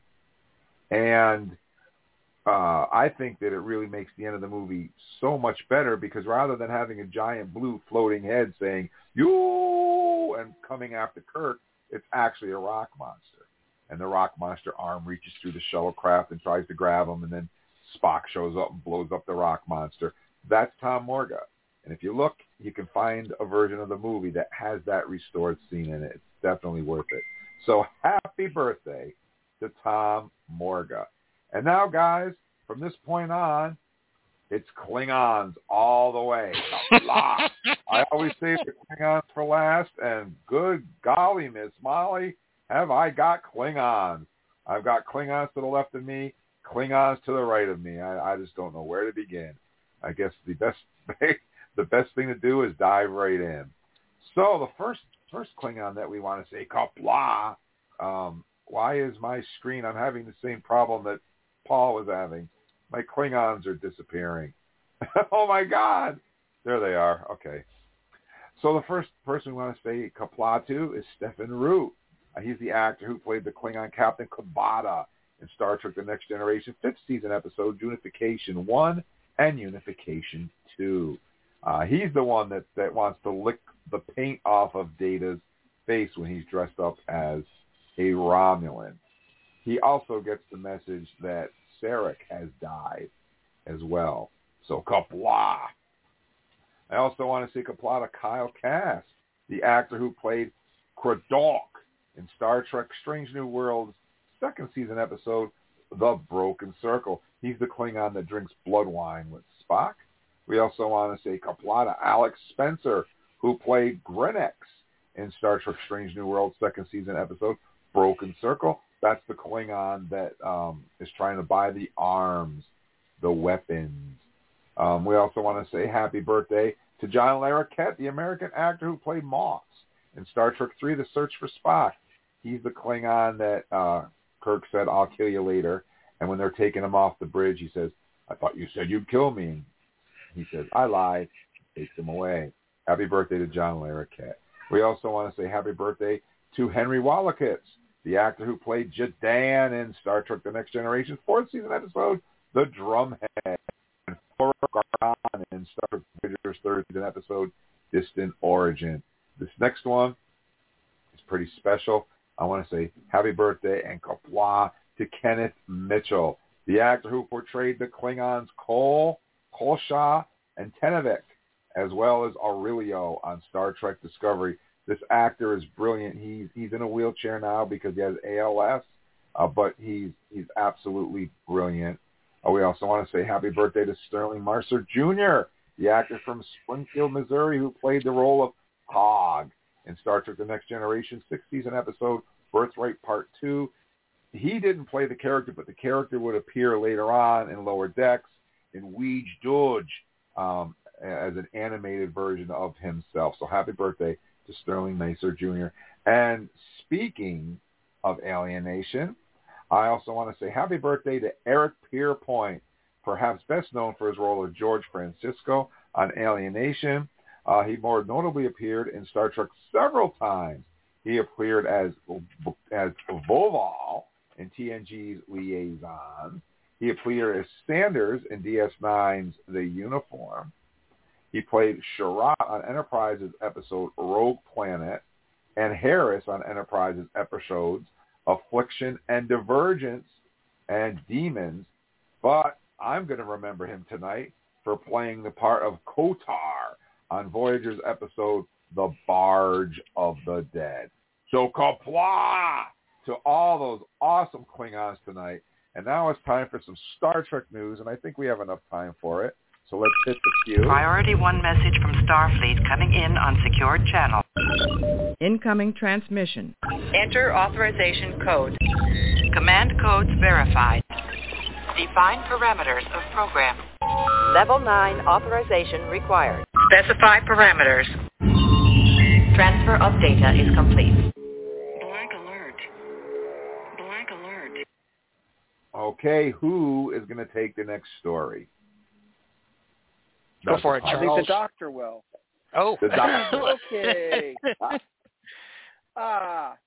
Remember, folks, we call ourselves Trek Talking and Beyond. because we still have a little bit of Beyond in our show. And this past weekend was a special weekend for many sci-fi fans out there, especially Eric and I, because a new home for Doctor Who, us, and all but the UK. And Saturday dropped the first episode of the anniversary season. As we're doing, which anniversary at, Eric? This is the 60th anniversary. 60th, yeah. 60th anniversary of Doctor Who. And I don't want to do too many spoilers for our fans out there. But we got an interesting rehash because we got David Tennant back as the Doctor. And we see the shock in his eyes to realize he came back and believe that something was not finished. He had to do something before he can move on. And we had Donna Catherine come Tate. back. Catherine Tate. And we kind of felt like we knew the fact that something would happen to her if she remembered, if she realized what she'd gone through. And I love how the story, I won't say how, but how the story handled that one. That was what a surprise way of handling that situation. But to have him come back, and I didn't have too many people talk about this, but Eric will understand what I mean by this. To me, this was very much a Moffat-style story. Moffat was the writer back in the Tennant era and eventually became the showrunner. And he had a good style of writing, many of his good stories. And this just reminded me of so many people kind of talked about they weren't as happy with the last two Doctors and the stories that were written. Whereas this felt to me like it got back to that style of writing that really made Doctor Who such a fabulously well-written, enjoyable story. What do you think, Eric? Yeah, I mean, I thought the Star Beast was actually pretty good. So this is the first of 3 specials, I believe, that we're going to get that include David Tennant and Catherine Tate. I think she's in all 3. I'm not exactly sure. But, it kind of had all of the classic Doctor Who elements for me. I will say right up front, just to be honest, and I've always said this, Tennant has always been my favorite Doctor. Catherine Tate has honestly always been my favorite companion. So I had really high expectations for this episode. And I'll say that, for the first, 2/3 of it or so, I thought it was kind of interesting because I felt almost like a heaviness to David Tennant's Doctor right up front, right? As Charles alluded to, he comes back. Jodie Whittaker was our previous Doctor. He comes back. He's like, oh my gosh, I've seen this face before. What is going on? That mystery is not revealed in this episode. So we're going to find that out in one of our next 2 episodes. We still don't know why we see his face again. But we had left his character and Donna's character in kind of a big place where if you're a little rusty on Doctor Who lore, essentially Donna kind of absorbed a bunch of Time Lord energy and she had to forget it because otherwise she would die.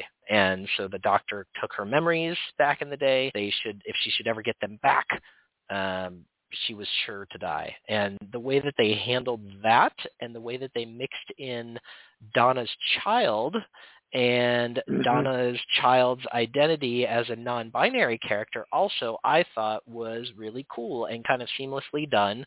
There's a whole scene where David Tennant's talking about pronouns, and they kind of make pronouns very clear in a non-invasive way that is just really cool. And they're talking about their little alien, Meep. And so I think that at this point, Beep the Meep is probably giving Moopsie a little bit of run for their money in terms of fun science fiction characters. I was going to say, for a lot of fans, Star Trek fan is Moopsie, the Whovian fan is Meep. Yeah. That's perfect. And I just have to mention this before we finish the review, is that first of all, the bad guy / cute character in this one is Beep the Meep. And David, if that sounds familiar, yes, there were Meeps in Phineas and Ferb back in the day, spelled differently. So these Meeps are M-E-E-P, and the Meeps in Phineas and Ferb were M-E-A-P, but exactly the same type of character, small, cute, bent on domination. You just know exactly what I'm thinking about. I do. I was thinking all about you. As soon as I saw the memes, I was like, David, he's going to love this Phineas and Ferb connection. So, yeah, overall... And I actually go ahead. I actually believe that alien, that the Meep and another creature we meet in this are actually tied into previous Doctor Who's. I'm not sure how far back, but I believe they're actually are historical characters. Yeah, they totally are. The Meeps are actually, I read this article about how this whole story comes from a 1980s Doctor Who comic that I think was much beloved, and so they kind of adopted it for the screen, and Chris Chinball is back. Everybody's very excited about him being back on the show. So I think overall, this is a really strong comeback for Doctor Who. I didn't have the same problems with Jodie Whittaker that many people had, although her writing did suffer in the last couple of seasons. But to me, the writing did bounce back in this first episode. So, Charles, I'm going to give this one a solid 8. I really enjoyed it quite a bit. It had all the goofiness of Doctor Who that I enjoy. It had the the canon moments. Let's talk about one canon moment real quick that we didn't talk about yet. What about the new sonic abilities? Oh, yes. Tell us about the new sonic screwdriver ability that we saw. I'm still trying to figure that one out, but he took his screwdriver and created what was almost like a piece of glass. It's like a floating force field. Though I'd almost compare saying, man, did he create something similar to a transparent aluminum? It was like Green Lantern or something, where he created a physical object out of energy, which was very interesting and something that we've never seen happen from a sonic screwdriver before. Usually this thing is used to like unlock doors and give information about things. Yeah. So that was really cool. What would you give it? I give it an 8. I'd push a 9. Yeah. This really had me going in this episode. What about the new TARDIS? The TARDIS was amazing. It had the inside was huge, white. It looked like I don't know, like a mix between Doctor Who and Star Wars. It had a ton of the bumpy things, which we all know number 10 loved. So many bumpy things. Yeah. So yeah, amazing looking TARDIS. I cannot. But then, of course, it's in flames at the end of the episodes. Spoiler alert. So let's see where it goes from there. I hope we get to see more of it. Can I just add one thing to this? Sure. Doctor Who? Thanks, David. Exactly. All right, Jim, that's our quick review of the Star Beast from this week. Well, I got to say that I happen to enjoy Jodie Whittaker's Doctor Who myself. So I liked her. I thought I enjoyed when we reviewed all those episodes with her, with you guys, because I know nothing about Doctor Who at all. And I happen to enjoy what I saw with Jodie Whittaker. I enjoyed Jodie. I just knew there were fans. I enjoyed Jodie. I knew there were fans that had issues with some of the stories. Her first season, the writing's really good in the first season, and then it just falls off a little bit. Not her fault. The most, as one of the best, and I think, is the episode called Rosa. Yeah. I loved that episode. Yeah. That was really, really good. So, at any rate. Actually, if you get a chance, guys. Jim. Yep. Get a chance, Jim. I know you got Disney. Go watch it and see what you think. Yeah. Yeah. I just might do that. Because David Tennant was on Jessica Jones as the bad guy. He was. He was also in Good Omens, which was a great show as well. Yeah, so I have seen him on other stuff. Although the first Doctor Who episode I ever watched was with him, and it was with this giant piece of skin and floating basketball heads, and me and Jamie sat there and watched.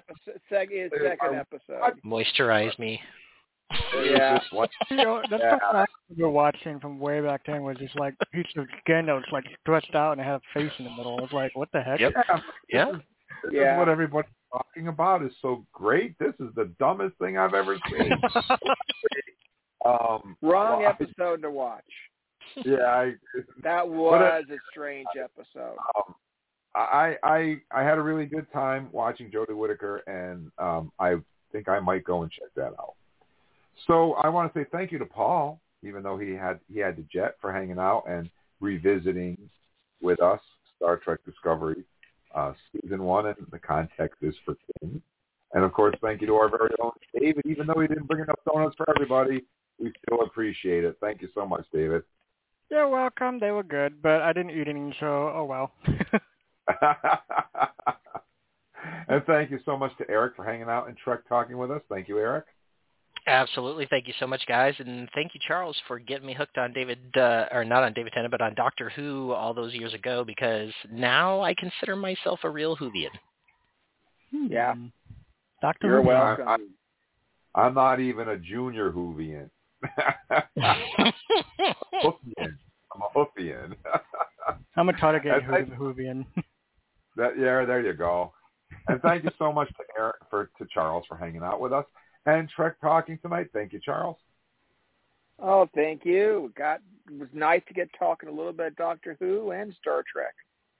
I'm glad I got Eric hooked, because I would love to go back and do a lot more of the original, but I love the reboot series. And I put a couple of Doctor Who Star Trek memes up on our Trek Talking page if you guys didn't see them. Yeah. I was thinking of you guys when I found them. And now we need a title called Meepless in Seattle. There you go. That was a great episode of Phineas and Ferb.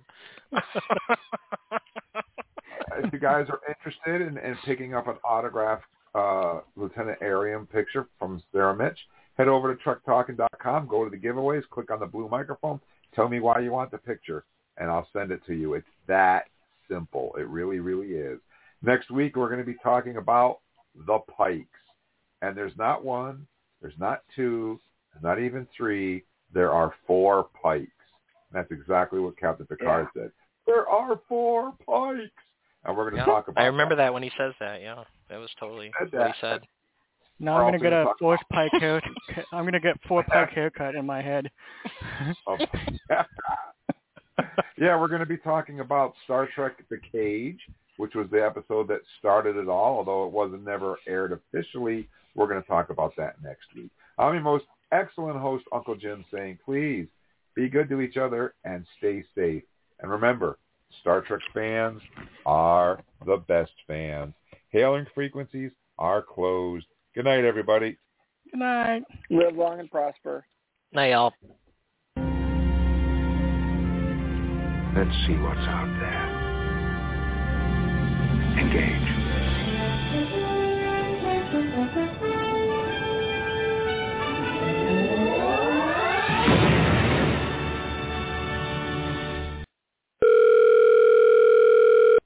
Hello. You have reached the Q Continuum. We are unable to get to the phone right now because we are busy living in a plane of existence your feeble mortal minds cannot possibly comprehend. Furthermore, it's pointless to leave a message because we, of course, already knew that you would call, and we simply do not care. Have a nice day.